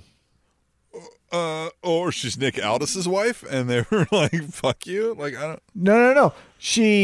The ref thought she was legitimately injured. So reading the dirt sheets, the ref called the match because the ref thought right. Her sell job was too good. Yeah, that she had separated her shoulder. So they were like, end it. And then after the match, Mickie James was like, "What the fuck?" They're like, "How's your shoulder?" And she's like, "Fine." So she just did too well. Fucking Mark. Yeah, I'm good, you idiot. Can I get that match again? That was a big opportunity for me. Yeah. Oh, that's great. Hey, before we move on, let's hashtag tweet the table, right? At Theo75, another long-term listener from 300 episodes. He says, "Grats to the Table Show for hitting 300 episodes of epic wrestling podcasting. Looking forward to seeing 400. Hashtag tweet the table." Theo. Tom, your thoughts on Theo? Consistency. You know, when I think of Spanish Announce Table, I think a small group of people who's been with us, what it feels like since day one, and he's in that group. Love it. Gives me shit on Facebook or Twitter randomly at different times of the day, which I always think is fun. Theo, I want you to know I am doing this recording right here for the YouTube specifically in 60 frames per second because of your rantings online about people doing stuff in 30 frames per second. There you go, Theo. We do Fuck this. Those we think people, of you. Theo. Yeah, those guys. Those 30s. People can rot in hell. Yeah. Get athlete's foot in their asshole. Yeah. All right. Who was the NXT champion, Tom? July 24th, 2013 on Spanish Announce Table Uno. Come on. Who was the NXT champion? Bo Dallas. Bo fucking Dallas. Remember, he would eventually lose to whom? Oh, I know. It would be Neville. Neville at NXT Rival. I can tell you, rival. Yeah. I know early on NXT pretty well, at least from the championship perspective, because you got Seth Rollins to Big E to Bo Dallas to Neville to Zayn to Owens, and then it gets a little murky. Then I'm like, whoa, okay, this is a lot. And then I think, and then Owens to Finn to Joe to Nakamura to Rude, and I know there was some bounce back between Joe and but Rude to Black? No, Andrade to Black to McIntyre. This is what then I lose it. Yeah. But I know that early on. I was a big Bo fan. Dallas. God, he was so great. Bo Believe. He was the first NXT crowd champion, right? Where the NXT crowd was like pointedly at this guy. They would turn their backs to him. They would read papers. They were like, this guy fucking sucks. But then but because they didn't like what he was genuinely doing, but then he leaned into it, and then he did the Bo leave, right. And then the Bo leave was perfect. What is Bo Dallas doing now? We haven't seen Bo Dallas in a year or more. I think he got released. Didn't he get released with everyone else? Yeah, like where the fuck is Bo Dallas? I always liked Bo Dallas. Always. I've always enjoyed him. I think he's great. I think he should you have merchandise from Bo Dallas, don't you? Bo Leave cup. I got a Bo Leave mug. Yeah, love him. All right, Tom, what else we got? WWE Tag Team Champions. I will give you a hint in that they were called the Raw Tag Team Champions, but there were only Raw Tag Team Champions at the time. Usos. Nope, it was Seth Rollins and Roman Reigns. Riding the momentum of Dean Ambrose's United States title victory earlier in the evening, Seth Rollins and Roman Reigns defeated Team Hell No in a tornado tag team match to capture the WWE Tag Team Championship at Extreme Rules. They would lose it in October in a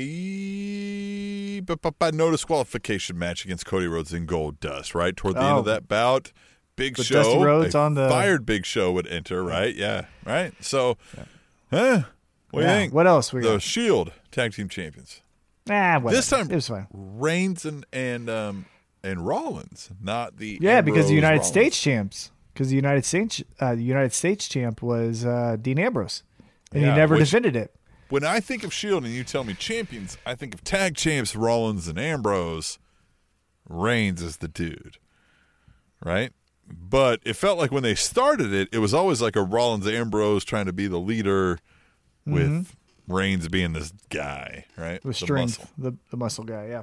No, I thought, that was my favorite iteration. It's just the thing that I always remember about Dean Ambrose as United States champ is he never cared about the belt. They just never had him defend it. I think they had him defend it like 6 times in a year or something. It was nothing. Well, this brings up a good question, Tom. Who was the United States champion on July 24th, 2000? It was Dean Ambrose. It was Dean Ambrose. All right, who was the... At WWE Extreme Rules, Dean Ambrose continued the Shield's reign of dominance and defeated whom in a hard-fought contest to win the U.S. title? You know it. You know who it is. Just say who it is. You know who it is. He was a champion all the time in WWE in 2013 of some sort. Kofi Kingston. Yeah, right? He was a champion of some fucking kind. Yeah, something, yep. Yeah. We don't know what to do with him. Put a belt around his waist.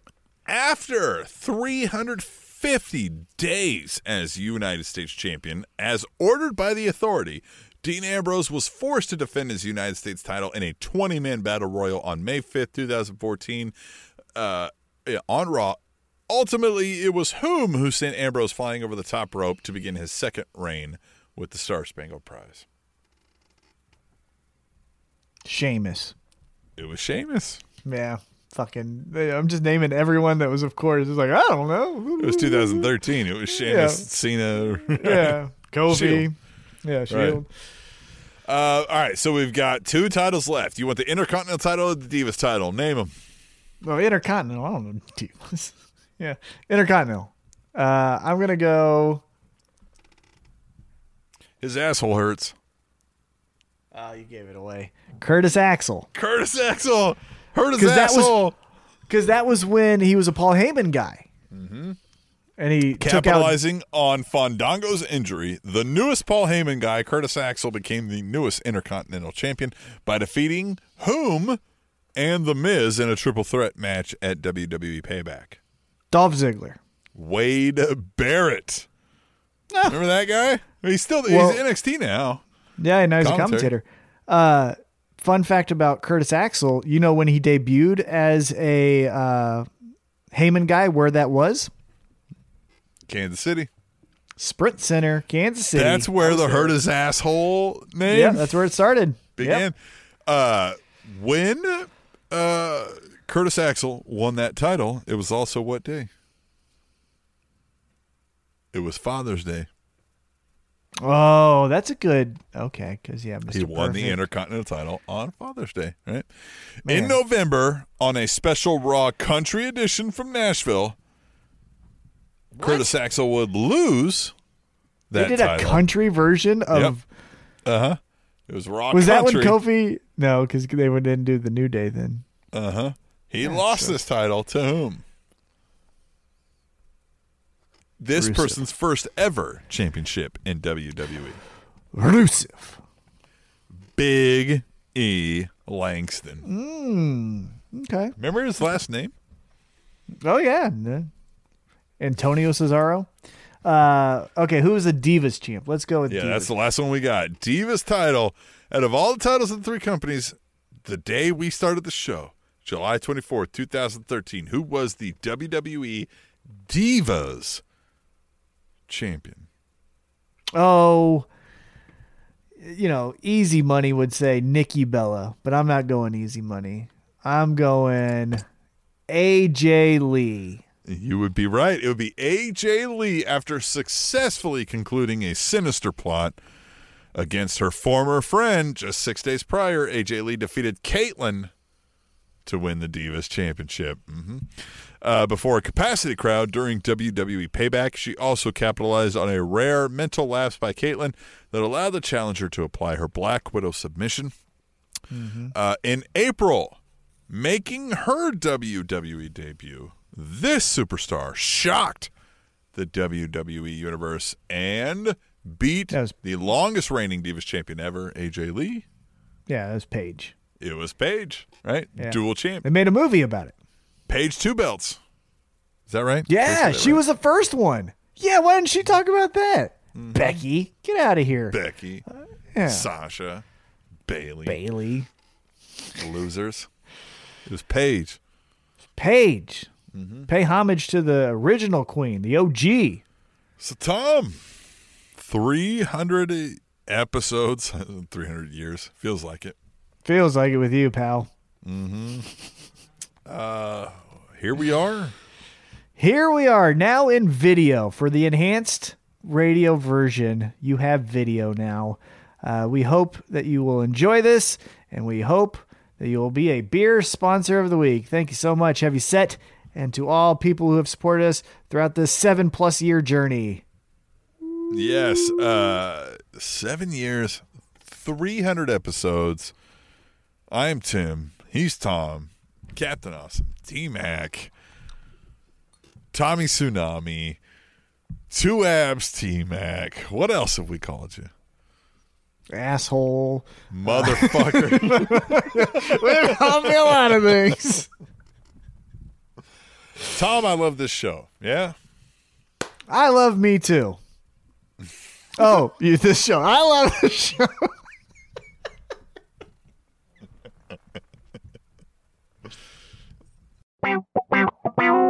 The Spanish announce table.